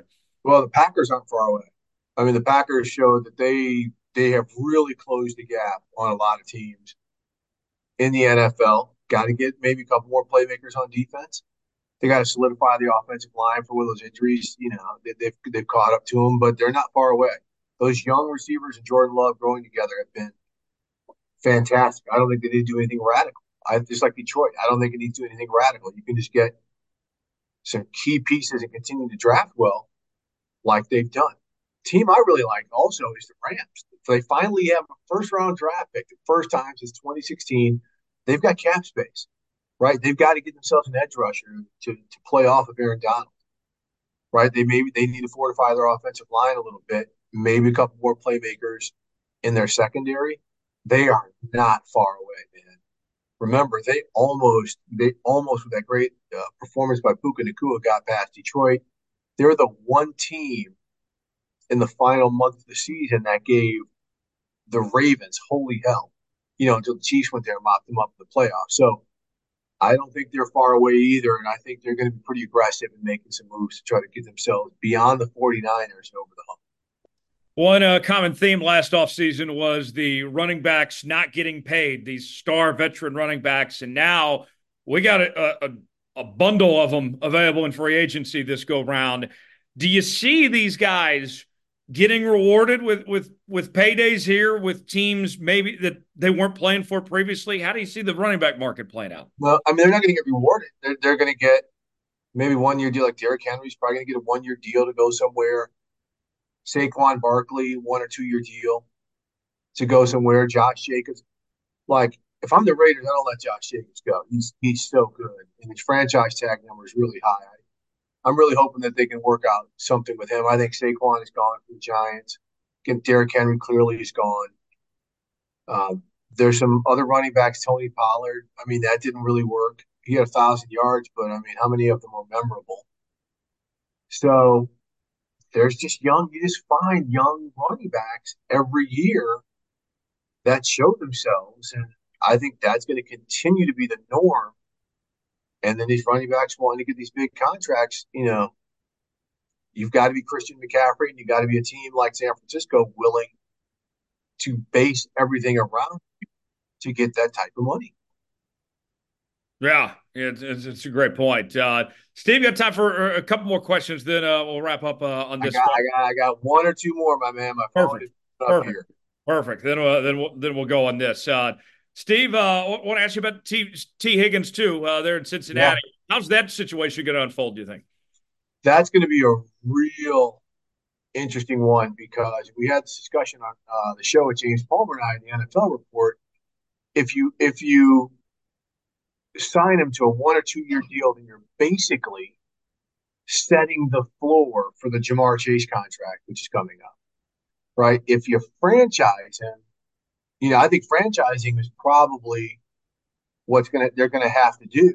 Franchise him for a year and then let him go when you got to pay Jamar Chase, or they can create room. Maybe Trey Hendrickson's deal is up. Some other bigger contracts can come off the board, but I think they franchise him, let Tyler Boyd go, and give it one more run with T. Higgins and Jamar Chase together before the contracts and the money just gets too big to keep them both. Yeah, I think you're absolutely right. Steve, before we go, plug away where people can sell your great stuff, man. You got this new show on Roku or something, right? Yeah, the NFL Report. It's James Palmer and I. It's a great interview show. Like, we get so many people from around the NFL just to come on and have great interviews. It's not so much us; it's us getting people to feel comfortable to tell us a lot of stuff that they're not telling anybody else. We air on Mondays and Thursdays at 7 p.m. Eastern Time. You can stream us on Roku, Tubi, Pluto, Peacock, and all of your free streaming apps. And it is on the NFL channel. It is not on the NFL Network. This is the NFL Network's channel on these free streaming apps. We've got a significant following. It is growing. I can't thank everybody enough for the love they've shown us. But we're giving you a good product. We're giving you the stuff that you want to know and you need to know. And we are not afraid to ask those questions. Never afraid, always. Steve, appreciate the time as always, my friend. Definitely excited to see what you're doing all off season long, and love the new show. Been watching that as well, and you're doing a great job as always. Much appreciated, my friend. We'll talk again down the line. Appreciate you, my guy. Keep doing great stuff, Tyler. Time for Coach Bo's Football Fix, presented by O'Connor Advisory Group. You can find O'Connor Advisory Group online, oagcast.com, o'connoradvisorygroup.com, and check out the Coach Bo Knows podcast out each and every week wherever you listen to podcasts. Coach Bo joins us right now. Bo, how we doing, my friend? Man, we are. It's been a week. Man, it's busy, which is a good kind of problem. But it's it's that time of year. People are starting to get their taxes done, and they got questions, and so a lot of work getting people's taxes and helping them get paperwork they need or whatnot. So, a few clients people I know saying, "Hey, who do you trust for taxes?" I'm like, "Well, here's who I trust," that kind of stuff. So, always trying to help people out. You know how it is. Oh yeah, we want to be your partner. oagcast.com, o'connoradvisorygroup.com. Before I go any further, I know people can't see this because it's an audio platform, but I did notice the Oilers jacket. Well, I didn't know you were an Edmonton fan. I do root for Edmonton Oilers. So, I got into hockey just a couple of years ago, and it goes back to New Year's Eve of 2019. On New Year's Day, 2020, I went to the Fiesta Bowl, and on the night after the Fiesta Bowl, I went down with my son. We went to while we were there, we went to a game on the night before before the Fiesta Bowl with the Fiesta Bowl with LSU, and then the next day we went to a hockey game, and we saw the Oilers were in town to play the Coyotes, and we were wowed by Connor McDavid, and so I'm a Connor McDavid fan, and now that's kind of my late night thing. Everyone's gone to bed. I'll turn the Oilers game on ESPN Plus and watch. So yeah, I've gotten into hockey last couple of years a lot more than I ever have. Growing up in the South, we didn't really have it. So, um, but I really like it. I like it more than basketball now. And now with ESPN Plus, you can get all the games except for like your local market, which here in Lawrence, Kansas is a little weird though, because we don't get both the St. Louis Blues and the Colorado Avalanche. I don't know why that is, but we can't get either of their games, but we get everybody else. But I root for the Oilers, and yeah, I just threw this on tonight. So I like it.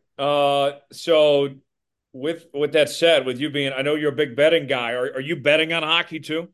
I actually do pretty good on hockey. I do Okay. better than I do basketball. I've stayed away from basketball for a little while now.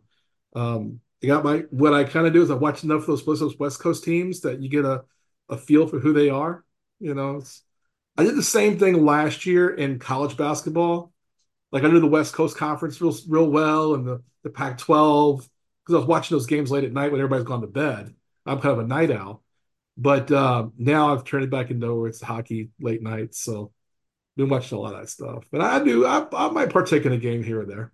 Bo, I feel like one way to really master with sports betting, if you can learn all about a small conference or a small Division I team that no one else knows about, you can really just own that lane in betting. You can learn that in like small conferences, I think, or big. Like last year, I did well in the West Coast Conference in basketball. I think you can learn it a little bit in the NHL. But I think that like it's hard because then you get like popular teams, you know, odds can be inflated because they're trying to get you to play one way or the other. But I do think if you can kind of get one area you feel really comfortable in, that's the way to go. It's better if you're going to gamble. It is always better to play small and in small windows than anything to try to chase. Yeah. So that's, I tell clients I tell people, all friends or anybody else I'm talking to, because I mean, obviously my podcast is sponsored by DraftKings and we talk about it all the time on there. And it's, again, I don't place 5 bets or 6 bets on a weekend. It might be 1 or 2. And this is where I think I know the best information. And I don't play a lot of money either. So, I mean, it's more about fun. And again, big thing for us is that, again, my Coach Bono's podcast is sponsored by DraftKings. So we want to take advantage of that sponsorship. And we always welcome to work with them. Absolutely. Yes. Bet responsibly, as they say. Always, always. Yes. Bo, let's start with San Francisco. We were just talking about with Steve Wyche that momentum seems like it's headed towards Brandon Staley being the next DC for the Niners. And they kind of had this formula in place the last few years before Steve Wilks of promoting from within when it came to that defensive coordinator position from Saleh to DeMeco Ryans. They go outside the organization with Steve Wilks, and obviously that didn't work out. Now now you're looking at going outside the organization again with Brandon Staley. Staley, one of the better defensive minds. I know it didn't end well with LA. Everybody thinks about them giving up 60 points to the Raiders, but I personally don't hate the idea of the Niners going with a Staley. What do you think about the possibility of them making Staley their DC? Well, I think that my question for it, I don't think it's a bad idea. I think my question is he going to come in with his system? Is he going to be running with the 49ers have been running? He's going to come in and teach their system that's there. Okay, so that I have a problem with. And the reason being is that he's already going to have experience in something he's already comfortable with. How is that hire any different than what they just did this past year with Steve Wilks? Yeah. Especially when they've had what I refer to as a brain drain last couple of years with DeMeco Ryans leaving, Robert Saleh the year before. They've lost these DCs each year, And then it's like, okay, well, what's next? You almost, if you're going to keep the same system, you got to keep people who are in that system. I was, I'm surprised they're not just taking someone in that system, especially after the year with Wilkes, and just promoting someone from within. I guess I understand if you're Staley, it gives him a chance to stay in the NFL. Um, but I that's something that I find slightly curious with the whole situation. Yeah, and I look at Brendan Staley, Bo. People might not agree with this, but I think there was some good moments with the Chargers, and the job was too big for him at that age. I feel like you get him to be a good D coordinator again, prove himself, learn from a guy like Shanahan potentially, who's been a good coach in this league. I think we're going to see Brandon Staley be a head coach again sooner than later. I don't think he's going to be a coordinator again very long. See, I kind of disagree. Um, I think the issue that Brandon Staley is going to have, pardon me, is going to be for a while that um, he was so out of the box thinking. He was someone that liked to go for more going for more fourth downs, going for 2-point conversions. We didn't need to, stuff like that. A lot of things that were both feel and the numbers. And I think that what we're going to see is you need to be one or the other. You either need to be the guy that believes in the numbers, the analytics, or the guy who says, I'm on field. Andy Reid, the Super Bowl is a lot of that. Andy Reid is very much a field guy, as opposed to Mike Shanahan or Kyle Shanahan. Mike, Kyle Shanahan, who's very much an analytics guy. And so it's like, okay, you would think there's some kind of a balance of the two. But I think in Brandon Staley's case, he was a little too much of a wild gunslinger.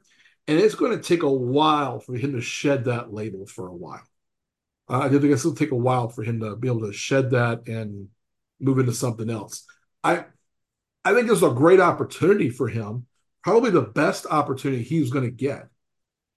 But I don't think he's a head coach for a while. I could be wrong, but I tend to disagree because I think there's going to be some stink on him for a little while. Yeah, there could be. There could be. I think the biggest thing was I think his team did not want to play for him at the end. And that was evident with his last game. Yeah. Yeah, I think that's the thing that I think the GMs and owners are going to remember. Yeah, that's a fair point. Justin Fields, trade rumors certainly heating up about his future. It wasn't too long ago. The question was him or Caleb Williams, and it seems like that's been decided that he is going to be the odd man out. But where does he find a good home? I know there's a lot of teams that need a quarterback, but there's obviously some other circumstances involved here, like how much are you willing to give up? Are you willing to pay Justin Fields? And then, is he put into a position to succeed? All those factors as well. Where do you see being a good potential fit for Justin Fields? Atlanta is the first place that jumps off the page at me. Lots of different weapons. You bring in a Justin Fields. They've already got a little bit of a run game with Bijan Robinson. You got a couple other pieces in the offense that are going to be high powered. The fact that Justin Fields can play both on with his feet and with his arm. It's going to take anywhere he can go where the offense is willing to be creative and to have some weapons. I think it's positive. The first place that jumps off the page at me is Atlanta, because I think Atlanta is the place that if they get a good quarterback, they could make a quantum leap really quickly. Yeah. Well, then with Justin Fields too, like I'm of the belief, Bo, I think he was just in a terrible situation there in Chicago, that he's a good quarterback, but had a bad O-line, didn't have much talent around him, bad coaching. I think, and we've seen these quarterbacks get out of bad situations as of late and turn things around, like Matt Stafford, for example, going to L.A., Geno Smith going to Seattle here. Are you buying into Justin Fields? Is he needing a fresh start, or is he what he is? I like Justin Fields. And I think because of his athleticism as well, And I think that we saw things with him when he was at Ohio State, and we've seen glimpses with Chicago. We've seen a few games here and there before this season. This season, I thought he played fairly well most of the season. I don't think he was surrounded by a good situation. I don't think the Bears have been a good situation for quite some time. But I do think that he's not a guy who can just overcome a bad situation. He is not a Patrick Mahomes. He is not a Josh Allen, a Lamar Jackson, who's just going to go in there and all of a sudden he's the reason you're good. But he is athletic as hell. He's a smart quarterback. You look at the mistakes he makes or he has made at the NFL level, they've really been in situations where he's trying to do too much because of what's around him. I think a fresh start for Justin Fields is a really good idea for Justin Fields. And I think the right situation, you're looking at at least a top half quarterback. Like, we've always had the rule, you got to be this guy or better. In the right situation, Justin Fields is that guy. He is the guy. He's in the top half and could successfully steer a good team into the postseason. Call it a hot take, Bo, but I think if you put him in Philly, you wouldn't get much of a different result from him and Jalen Hurts. I think Jalen's fantastic. Don't get me wrong, but I don't see any reason why Justin can't be that. Yeah, I agree. I think there's some things that Justin Fields does better than Jalen Hurts. But I think that there's things that Hurts is better at. I think that it comes down to who's calling plays, what's the offense, the structure of it, who are the players around you. Like I said, the place I'd like to see, I don't want to see it. Let me rephrase this as a fan. I don't want to see it because I hate the Atlanta Falcons. But for Justin Fields, if he ends up in Atlanta, that is a great spot. And it's a spot where you'll see him get he will get good quick. I like with, Raheem Morris is there as the head coach. That gives him a good influence. There's stuff around him. I like that situation. There's a couple other places he could go as well that I think would be great. But I think that the right situation, I don't want to say a great player because I don't know that he can be a great player, but he can be a very, very good NFL quarterback in the right situation. Going back to Atlanta too, he's from that area. It'd be a hero's welcome as well. Yeah, I think that's the best fit. I do think that's where he's going to end up as well. And it comes down to with Atlanta, they're going thinking about what's the cost of getting Justin Fields, or can we have a less of a cost to trade up to get Jalen Daniels? They want one of those two. One of those two is their next starting quarterback.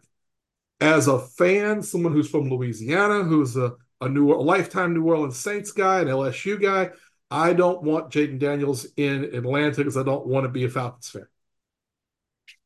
But I think it's a really good opportunity for either of those two guys. And I think that for Justin Fields, it's a great opportunity. The man he's replacing Caleb Williams. Bo, I don't like the situation for Caleb Williams that's already starting to unfold. You bring back, that Bears team, from a year ago that was so up and down, right? And Eberflus is back as their head coach and defensive-minded head coach, who I don't even think is a very good head coach to begin with. You hire Shane Waldron as your OC from Seattle. Shane Waldron, I don't think it's that great of an OC to begin with either. The O-line sucked. The skill position players are iffy. And then there's just not a winning culture in Chicago either. What do you think about the situation Caleb Williams is walking into there in Chicago? Can he turn that thing around, or is he going to be like Fields and set up to fail here? Well, I don't think he's going to be like Fields and set up to fail. I'll say this. First off, the Bears won 4 of the last 6 games. A lot of that was Justin Fields played a lot better in those 6 games. I mean, they really played well. And most of those were division games. They're in a division that's going to be tough. So that always hurts because you've got the Lions there who we see who are really good. We got the Packers who we know are well coached, and they've got a franchise quarterback. And you got the Vikings who I think Kirk Cousins returns to, and they're going to be competitive. So that's going to be a tough division.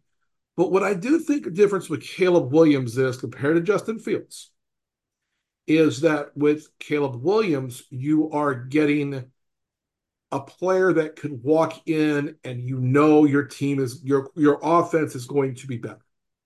He is that dude. He is a guy you could compare to a Josh Allen, a Mahomes. He is in that category in talent. I don't think there's any question about that at this point. Um, but like anyone else, he's going to have help. There's a couple of good pieces, but if you make this Justin Fields trade, you're going to get a first round pick. Unless you totally mess this up. You're going to get a couple of picks in this deal. Grab athletes, and just keep getting athletes for that offense. And you can figure out defense as you go. I don't like the coaching staff. I agree with you on that 100%. I think Matt Eberflus's that job is bigger than him. Is my argument with him. But I mean the difference is that Caleb Williams is the guy. This would be like drafting, Andrew Luck a few years ago. Like they drafted Burrow a few years ago. It's like drafting Peyton Manning. You're drafting him first overall. You know what you're getting. This is a franchise-changing player. Well, and we mentioned not liking the coaching staff. Bo, I would put it this way. They got one shot basically to get this right. If they don't look the part, if Caleb Williams isn't headed the right direction, that coaching staff is gone, and they say we got to build around our guy. Like the leash is short on Eberflus and company to get this right. Yeah, they've got to. I'm not saying they have to make the playoffs because again they're in a tough division, but they're going to have to win 7, 8 games. They won 7 this past year with Justin Fields. But they're going to have to win 7 or 8 games. They're going to have to look competitive in every game. Just about every game. And everybody has a game where you don't look as competitive. They're going to have to look competitive in games, and they're going to have to improve in a drastic way on the field. The product's going to have to be better. And if it's not, there is no chance you keep that staff. And the reason being is you can't waste prime years or really the rookie contract of a Caleb Williams with a staff that you're not 100% sold on. That's why I wouldn't have brought Eberflus back in the first place. Yeah, I'm 100% there with you. Let's talk about some of the other quarterbacks in this year's class. I know you love Jaden Daniels, obviously an LSU guy. For the first few years, from Arizona State to when he arrived at LSU, great athlete, but wasn't a great passer. Then this year really just kicked it in gear and looked fantastic, won the Heisman Trophy and everything. But what clicked for Jaden Daniels? How did he evolve this season to become the player he was compared to what he was before?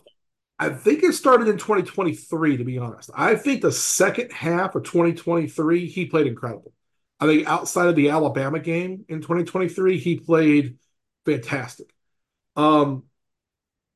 One big thing is he took it seriously in the off season of this past 2023 going into 2024 or 2022 going into 2023. I'm sorry. And I mean 2022 when I think he was starting to improve. Sorry, New Year's. But anyway, I think the big thing he took seriously was that the knock on Jaden Daniels is that he's thin and that he's small. And then I think that there was a lot of talk of, well, he's a little bit taller, more athletic Bryce Young. And I think what we saw with Bryce Young this past season was like, okay, he is small. Jaden Daniels is thin. I mean, he's really thin. I think in the offseason last season, he was like, okay, I got to get in here and put on some weight. I think he put on like 15 or 20 pounds. I mean, he got bigger. He's a smaller framed man.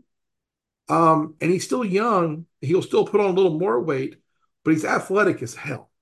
And the weight he gained, it helped him with arm strength. It helped him with it maybe made him faster. I mean, it wasn't like he's carrying more weight, but he actually was more athletic, more built.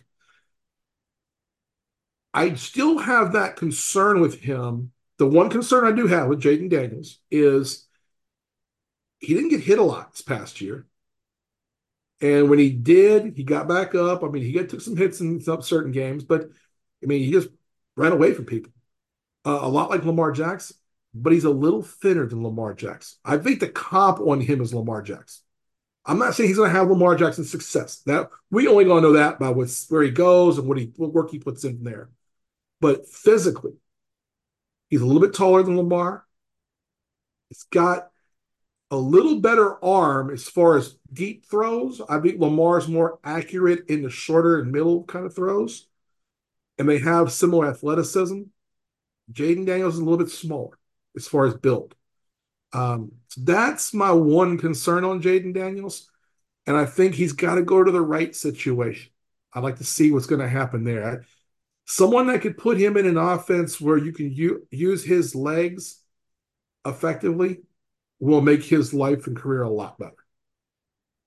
The teams there in that position that potentially could pick him. Yeah. You got Washington at 2, New England at 3, Arizona at 4. Assuming Caleb Williams is off the board, Chicago at 1. Which one of those teams do you like as a fit for Daniels? I think it's New England. And I think because we'll see with Gerard Mayo with a tough mindedness. I think Gerard Mayo kind of is he's going to bring a toughness to that team. And I think that will help.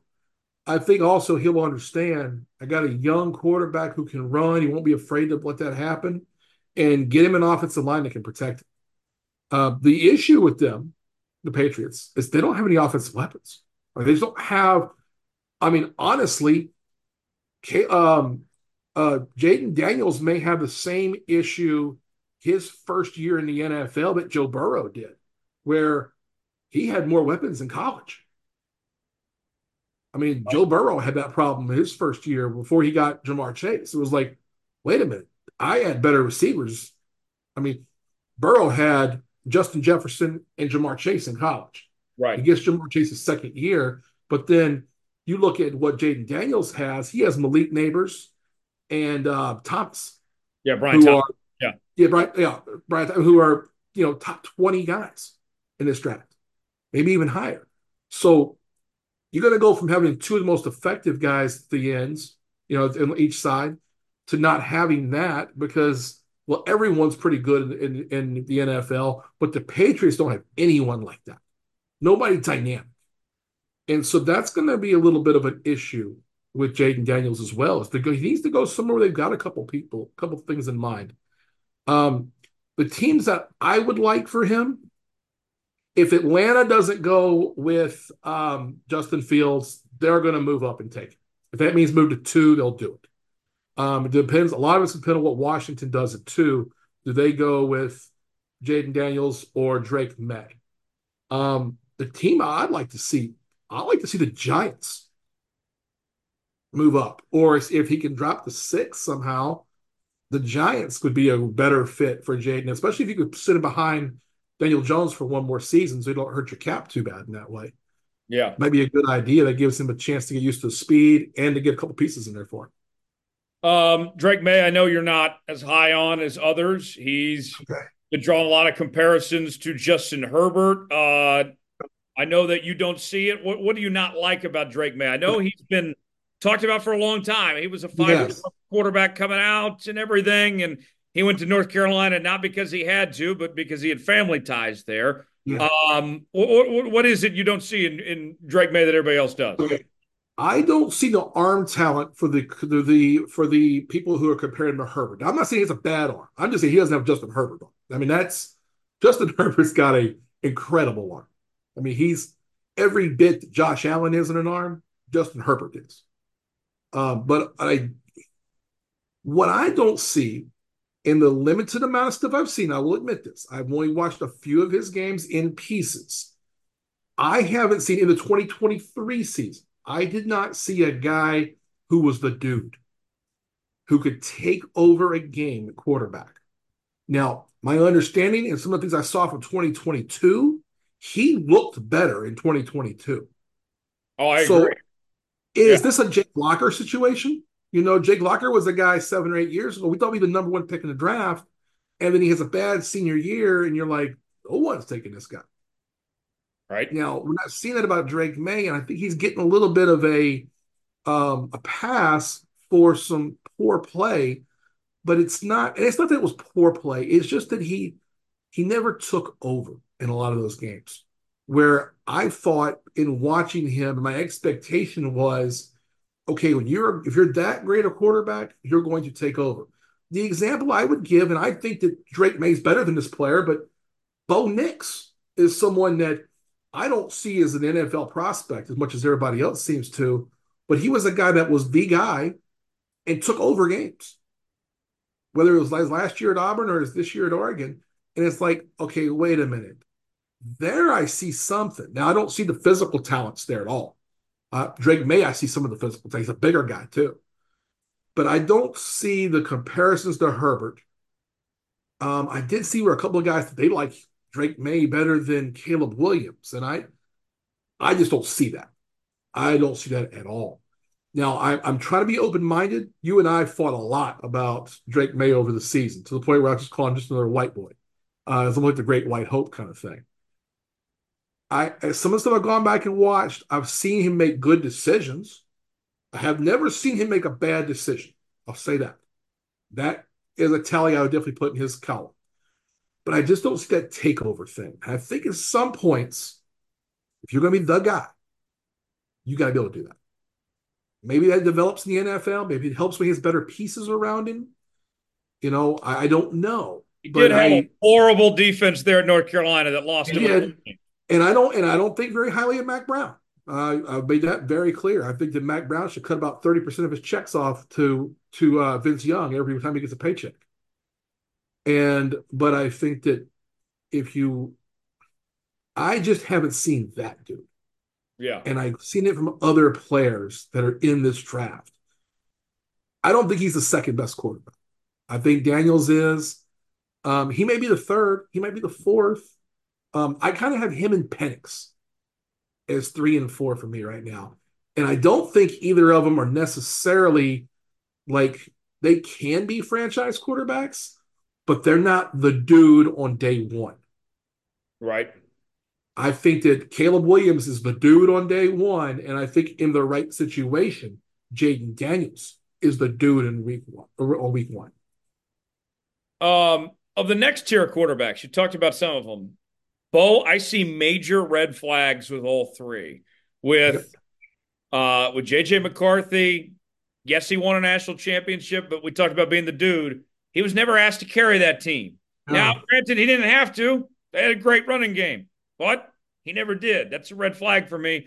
I'm not going to deny, though, he is an accurate quarterback and a hell of an athlete. With Bo Nix, what Bo Nix am I getting? Am I getting Auburn Bo Nix, or am I getting Oregon Bo Nix? And not to mention, he's 26 years old. Yeah. And then Michael Penix, I loved what I saw from Michael Penix at Washington. But he's already torn 2 ACLs. He's 26 years old. And he's lost his mobility. He can't move around like he did in Indiana a couple years ago. Both, like all three of these guys, I think in the right circumstance, like there's potential there. But there's big question marks too with all three. Yeah, so I've heard comparisons on all of them. So I keep hearing, I can't believe I'm hearing this one. I'm hearing J.J. McCarthy as Drew Brees. And I just haven't seen him throw enough. They were in an offense where they ran the ball like hell. I mean, they had a game where they ran the ball 23 straight times. It was Coach Bo's favorite type of offense. But at the same time, let's say if I had a quarterback that was really, really good, I'd let him throw the football. In playing for a guy who was an NFL quarterback, you would think if Jim Harbaugh thought he was an NFL guy, you'd think he'd let him throw the ball more. Especially that good offensive line they had. It's not like you couldn't keep him up. But again, I kind of get what they were doing with the run game. I don't see some of that. And again, I just haven't seen enough. With Michael Penix, the reason he looks weird to most of us is because he's left-handed. Right. That is something that, like, even I look at it and go, it looks weird. The throwing motion's fine. If you could reverse it, it looks perfect. What I noticed is he's got happy feet and he runs around too much. Now, What I see with Michael Penix, now I see he runs around too much. He runs around in the pocket too much. He runs around in the offensive backfield too much. He's not, because of his injuries, I think, he's never been a guy to take, he's not a guy to take off. He's not a threat with his legs. That's okay. Michael Penix, to me, is like a Geno Smith, who is a really good NFL quarterback. I think Michael Penix can be that guy too. I think, but I want to see what JJ McCarthy can be. I'm not sold on that yet. We'll see on that one. And then who was the one you brought up? You said Bo Nix. Bo Nix. Okay, so I'm not a Bo Nix guy at all. My knock on Bo Nix is that he's a system guy at Oregon. They a lot of it's decided at the line of scrimmage who you're throwing to. It's very much a get them out wide, space it all out, and then the OC on the sidelines will tell you who to throw the football to. That does not work in the NFL. You have to be able to make decisions and make them quickly and do them on the field. And I just don't think Bo Nix can do that. I also don't think he's that athletic. I just don't. Of those three, the guy that I wouldn't draft is Bo Nix. I would take the problem with the Penix and McCarthy situations is that because of the value of quarterbacks, they're going to go way too high. Both going to be first round guys. They're probably going to be in the middle to late first round. And we might see, I saw McCarthy on a couple of things, as high as 15. And I just don't think you can miss. I think if you're taking that guy, you cannot afford to miss. Problem is, the teams at the back of the draft, teams from 25 to 32, are good football teams. They already got a quarterback. So it takes a bad team to come back into the second round or try to trade up into the first round to go pick them. And you have to play them because you're a bad team. So where is that going to be a good fit for McCarthy? That's what I wonder. Where's that a good fit for Penix? I don't know either. I think if it slips down far enough, it's a local kid too. I think Penix to Seattle makes a ton of sense. I'm looking at the first round here as well. I've heard JJ McCarthy going to New Orleans. I don't know if I like that as a Saints fan, but we'll see. But once you get past really New Orleans at 14, the only team in the first round after that needs a quarterback is the Steelers at 20. And I think they're going to do something in free agency or in a trade. Yeah. So I don't think they're going to go to the well of drafting again. Right. So we're going to see somebody. We're going to see a couple of those guys get overdrafted or a bad. And it's like, what team goes and gets them? Does the Raiders take one at 13? Are the Raiders a team that might try to trade a second round and maybe a package of one next year, trade into the first round? Late on trade on draft night. That's something I could see. I don't know. There's a couple teams like that. It's like, okay, but you're going to get that guy. He has to be the guy. Right. It's going to take someone falling in love with them. And someone falls in love with the quarterback every year they should fall in love with. Let's shift gears now. Talk college football. The college football playoff format finalized 5-7. As we expected, the 5 highest ranked conference champions and 7 at-large bids for the 12-team playoff. The top 4 conference champions will host or will get first round buys, and then the other remaining will be in the first round and home sites for the first round as well. Bo, this format we mentioned, we expected this after the Pac-12 collapse. What do you make of the decision to go forward with this 5-7 idea? This is about what we thought it was going to be. I mean, it was. We thought we'd see we thought it was going to be the 5 conference champions, but now we've only got 4 conferences to worry about. So, it'll be those conference champions and a wild card, and then we'll see what happens from there. But yeah, I mean, this is about what we thought it was going to be. I think the bigger news now is we know the structure, and now it's going to be, well, how are they going to play? When and how are they going to play the games? I've seen a little bit about maybe the same weekend and try to stretch them out over where there's not 2 They've games. already announced the schedule. Okay, I haven't seen it yet. Have you seen that? Or where have I Yeah, seen? so it's going to be basically the first weekend is like a Friday 1 game, Saturday 3 games, And then the next weekend, I think, is over the New Year's holidays. Yeah. And then the semifinals is like a Thursday and Friday. And then the national championship, like a week or so later on a Monday night. Okay. Yeah, I figured that the national championship will be that same standalone Monday night thing, Yeah. going up against going sliding into week 18 of the NFL schedule. Well, it'll be playoffs now. It's like January 20th.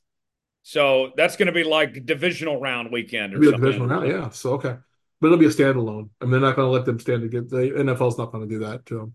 Right. But yeah, I mean, that's the thing is that you want to have as many all those games as standalone games, so that you can get as high a rating, as many eyes to that as possible. Don't split them up into two games.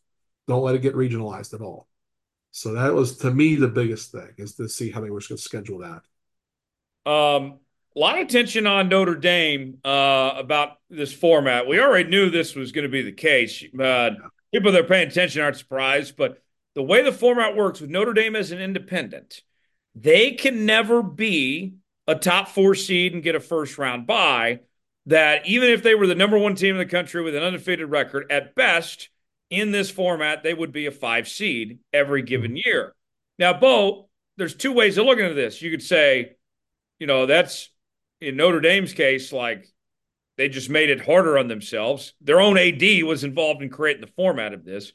They made it harder on themselves by guaranteeing the path to playoff being harder and having to be a 5 seed. There'll be a 5 seed or worse every time. But I could argue on the flip side of things too, Bo, that Notre Dame could say to themselves here, hey, we get to create the schedule we want, and we don't have to play a conference championship. You could argue if you're Notre Dame, I'd rather be the 5 seed and play a team like Liberty, for example, the group of 5 champion, as the 12 seed rather than play a conference championship game. You might want to take that trade-off potentially. Yeah, I think that when you look at it, it's like, okay, well, what is that trade-off? I look at it and say, I would rather, I mean, if I'm Notre Dame, I want to be as high a seed as possible just for the sake of being the highest seed. You're going to get the lower seed in the tournament. But I have zero sympathy and zero empathy for Notre Dame because go join a conference. Look, right. Everyone else is in a conference. Why should we do anything special for you? Zero. No, we're not doing it. You can't be the Big Ten champion. You can't be the SEC champion. You can't be the the Big 12 or the ACC champion. You don't get one of those 4 spots. Tough shit. You don't like it. Any of those 4 conferences would love to have you. Go ahead and join. You can't have it both ways, Notre Dame. But I mean, they're the ones that helped come up with the format, so they've obviously accepted this. Yeah. But if you're a Notre Dame fan, Bo, would you want them in a conference, or would you want to preserve your independence and accept your fate with this? No, Notre Dame people are just ignorant people anyway. When it comes to football, they think they're above it all. I know that because I have a couple of good friends who are Notre Dame people, but they just think they're above it all. So they don't want to be in a conference. They think that they're Notre Dame football and holier than thou and everything else. I say tough shit. You're going to need to join a conference or be nothing. Well, that's not what I'm asking. I'm asking, what would you want if you were? What I want them to join a conference. I would want Notre Dame to join the Big Ten if I was a Notre Dame fan. That's me, Coach Bo. Yeah. If now Notre Dame fans, they want to be independent and they want the extra, we if we're good enough, then we should be. No, you shouldn't. So no, I think that most of their fans would tell you that they want to stay independent. If I were their fan, would say, let's get into the Big Ten. Yeah. Now, also on that front, it came out today that they're already talking about expanding to 14. Bo, I do like the more proactive approach we saw for years. This was a slow rollout, how long it took to get rid of the BCS, how long it took to get to a 14 playoff, and now to 12. I do like it being proactive, but part of me, too, is sitting here like, I just want to see what 12 looks like first. Yeah, I see that. I mean, but look, we all know what this comes down to. This comes down to one thing and one thing only: more games and more money. And if you can get to more money by having more teams in, even if it's just 1 or 2 more games, do it. I mean, that's what they're going to do. It's a money play. Um, there was also talk about multiple automatic bids for the SEC and the Big Ten, but ultimately that didn't go down this time around. Um, Yeah. isn't the end result here eventually at some point, Bo, like whether it's the SEC and Big Ten separating, doing their own playoff, or a super league of some sorts? Like we're building towards that. That's the eventual end of all this, right? I think so. I mean, I think that I look, I think they did the right thing, and I'm an SEC guy, but I think that they did the right thing and not giving automatic bids except to the champion, or is it to the champion or the highest rated team? The five highest ranked conference champions. Okay. So those are your automatic bids. If you're good enough, if you're in the SEC or the Big Ten and you're the second or third place team, you're getting it. I mean, look, if this year, if you were the third place team in the SEC, you were getting in. Hell, the fourth place team might have got in this year. It was going to come down to the two teams there, one from the Big 12, one from the SEC for the 12th team. Um, same thing in the Big Ten. If you're a division winner and maybe you lost that championship game, look, you're going to get in unless you've got four losses and you backdoored your way into that championship game. Go beat the teams on your schedule and you're going to get in. That's all you got to do. Is everybody going to lose a game? Yeah, most people are going to lose a game. But if you lose three or four, I don't have much empathy for you. It is what it is. I'm an LSU guy. If it had been a playoff this year, 12 and 13 would have been Oklahoma and LSU. And there would have been an argument about which one you take. Actually, they both would have been left out because of the group of five champ. Liberty would have That's gotten including the top five, Kim. I included that. Yeah, those were the two. The 12-13 line was Oklahoma and LSU because the non-power five I counted in already because it was who won the American Conference. Well, no, Liberty got in. Remember, not SMU. Yes. Yeah. Okay. Um. Yeah. So yeah, you had. I'm pulling this up right now. On the poll. Yeah. The final playoff poll. This is great podcasting right here, folks. Uh, Yeah.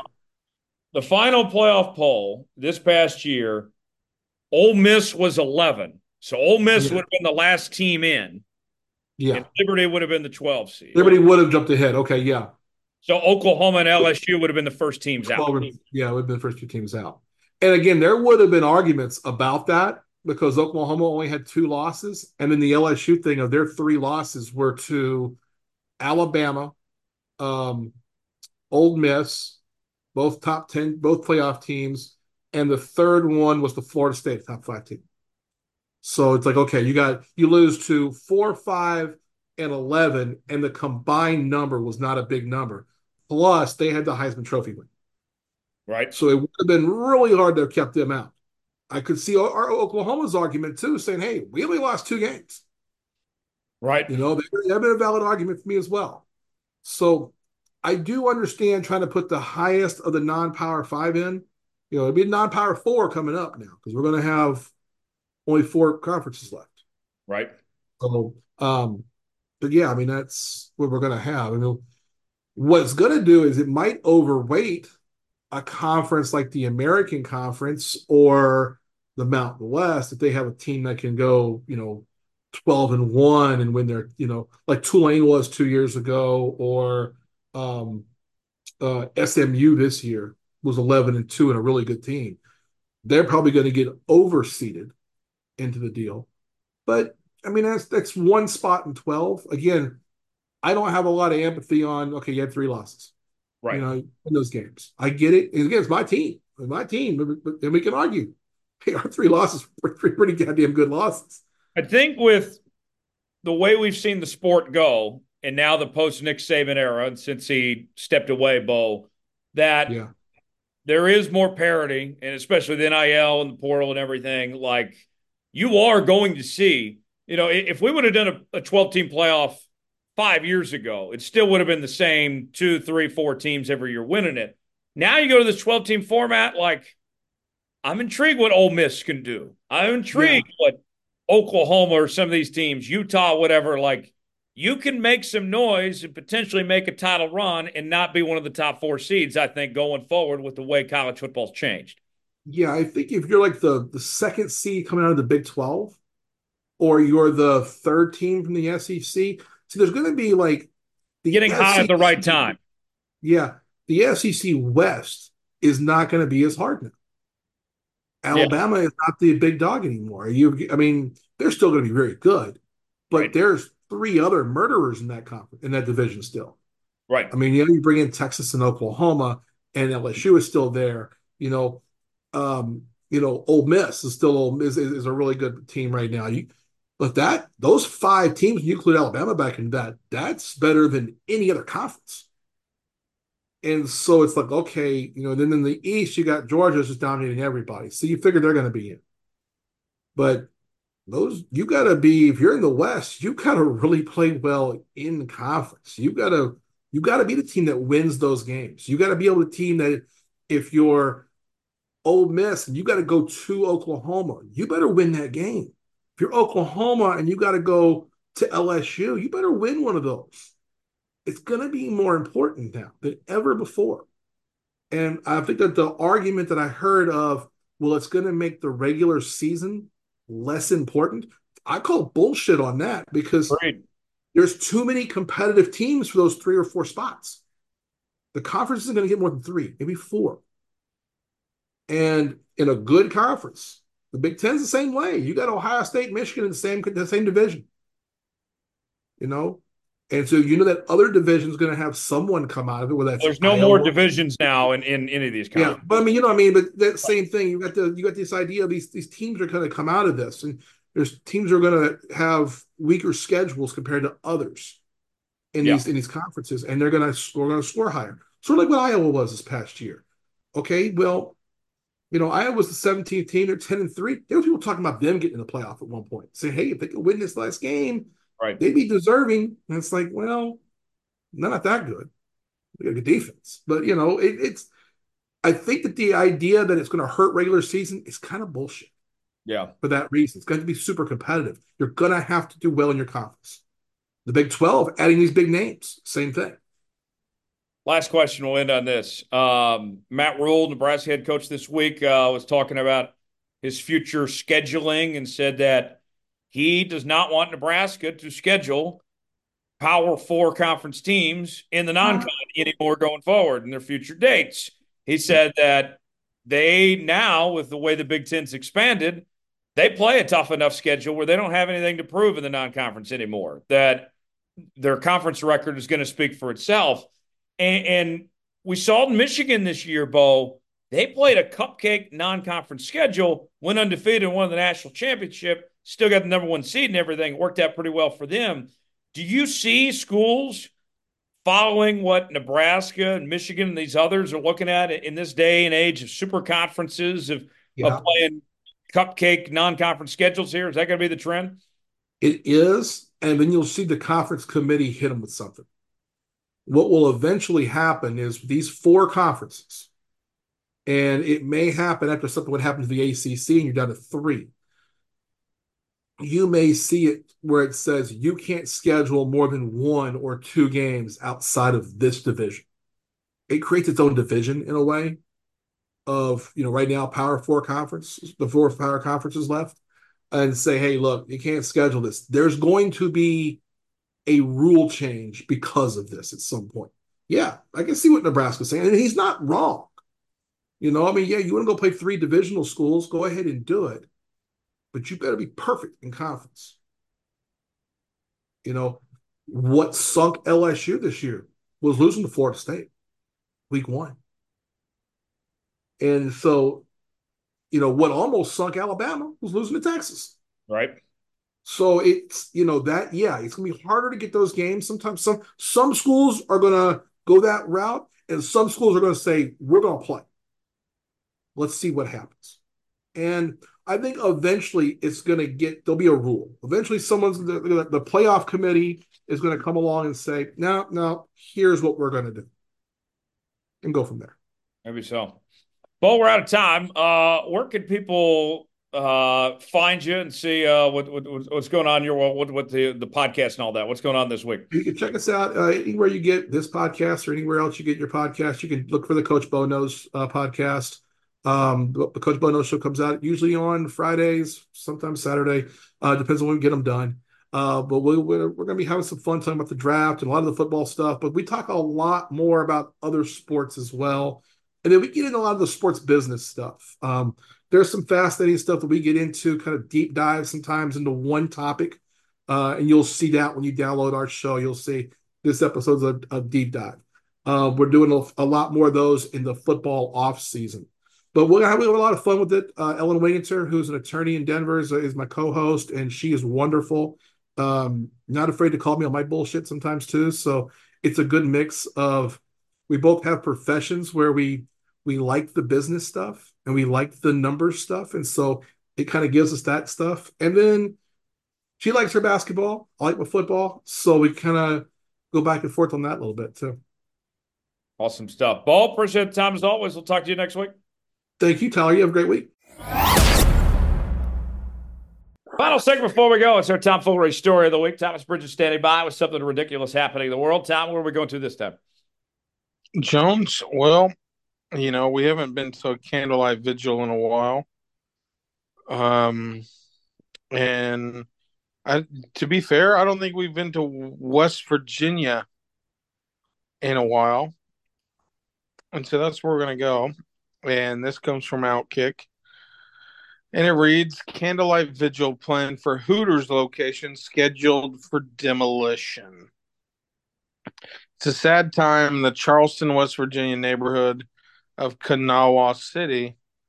After the pandemic closed the doors of its beloved Hooters, that's been 4 years, never to reopen, it was announced the location would be demolished.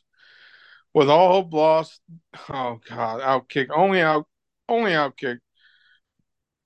With all hope lost, the restaurant would ever open its doors again. The only thing that can be done has been planned. You guessed it. Candlelight Vigil has been organized ahead of the scheduled demolition. On Friday from 6:30 to 8 p.m., folks in the Charleston area will gather for what will be truly a somber event. They'll be saying goodbye to the Hooters location they hoped for several years would return. Following the demo, which is scheduled for February 26th, the site will become home to the Sheets. Oh, Sheets. Isn't that the offshoot of Come and Go? No, that's Maverick. Okay. So I know. Okay, then I've never been to Sheets. I never have either. Yeah, like Sheet. Um, that's a kind of a big gas station. Like, do they got?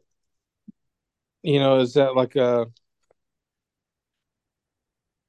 instead of a restaurant? Is that a brass station?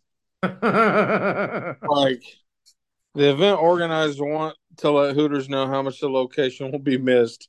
RIP to the Hooters in Kanawha City. It will be missed by many. They announced on Facebook it's finally official. We have all in one way, shape, or form been holding on to the pure hope that someone would purchase the closed building that was once Almighty Hooters and reopen it. That seems not to be the case. The building will be demoed on February 26th. With this being said, let's all gather in remembrance of the amazing power that was brought to us by the Hooters with a candlelight visual at Kanawha City location, the announcement said. Bring your candles and signs and let Hooters and the city know we will miss it tremendously. We'll have chicken wings with the traditional Hooters sauce on site and limited amount of the goat sandwich, the strip cheese. Please share and be there. Every hour is happy hour at Hooters. There won't be a dry. This is funny. There won't be a dry on Friday night. That's for sure. Be thankful that the Hooters location near you is operating and get out and grab some wings this weekend. Not everybody is so lucky. Jones, Charleston, West Virginia. Like, the chance that those girls also work at the local strip club, like, they're like, you're in, I don't even know where Charleston, West, like, there's some Charleston, South Carolina. Like, there's other Charlestons, if your city name is not the biggest in the tri-state location and you're a restaurant there, your waitresses or waiters are probably doing drugs. I guarantee these waitresses were on the shit. Oh my gosh. This is a sad deal. I love Hooters. I haven't been to Hooters in a while. Maybe I need to go pay my respects at a local Hooters. Go do your candlelight vigil. Walk in with a candle. Yeah. I'm a big fan. I've always liked Hooters. Food is solid. I think it's better than people give it credit for. The view, I think it's on par with like B Dubs. yeah, the views are nice. The waitresses are usually very friendly. Like Hooters is a good spot. Like I think it gets a bad rap. Like I think Tom, it's better than Twin Peaks. no, I think Twin Peaks better. I think Twin Peaks got better food. I will say Oh, though, do you? yes, I do. See, I think Uh, Hooters has better food. so this is where some people might call cap on this. I would go to Hooters, Tom, if the women dressed in normal clothing. Like I think it's just fine. So you're telling me we got Modesty Jones in the house tonight? I would go to Hooters even if it was modest. You might say I'm Would a you rather liar, go but to I'm being Hooters if real. it? Would you rather go to Hooters, or would you go to Hooters more if it was more modest? No, no, no. I go there more often because of what it is, but I would still go if it was modest. So you're saying the titties draw you in a little bit? They do. It doesn't hurt. It doesn't hurt. Oh, I'm not hating. I'm just asking. But I would still go no matter what. Yes. I think that a good dad takes his son to Hooters. I think I went. I think as a young son, I think I went my first time to Hooters at. I think I was a patron of Hooters at about 12.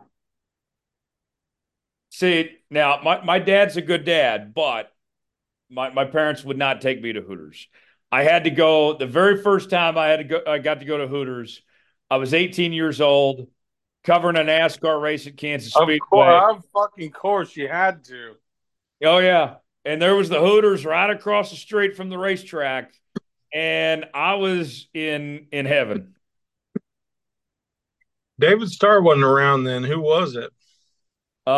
David was racing, but I didn't know David at that point. Right, right. At that point, you weren't. Yeah. I was just covering the races at that point. But Who did you go Tom, with?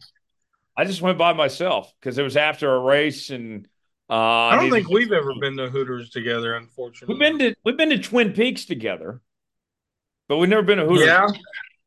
Tom, the first time I went to Hooters, you're gonna laugh when I tell you this part. Um, I know the Hooters you're talking about. oh yeah, and that one's gone out of business too. We might need to do a visual for that one too. Um, Damn. the the Hooters I went to there in Kansas City the very first time. Um, I gave the waitress my business card and told her she could told her to call me. I'm still waiting on that phone call. You should have been an OnlyFans consultant. You would have had a call by now. I don't think OnlyFans existed then. Well, no, but if you would have been ahead of your time, then Yeah. I mean, you might not even be having this podcast. We might be doing a an OnlyFans podcast. I mean, now because I was 18, I don't think it's creepy. I think I was just, No, you're a a young kid. man.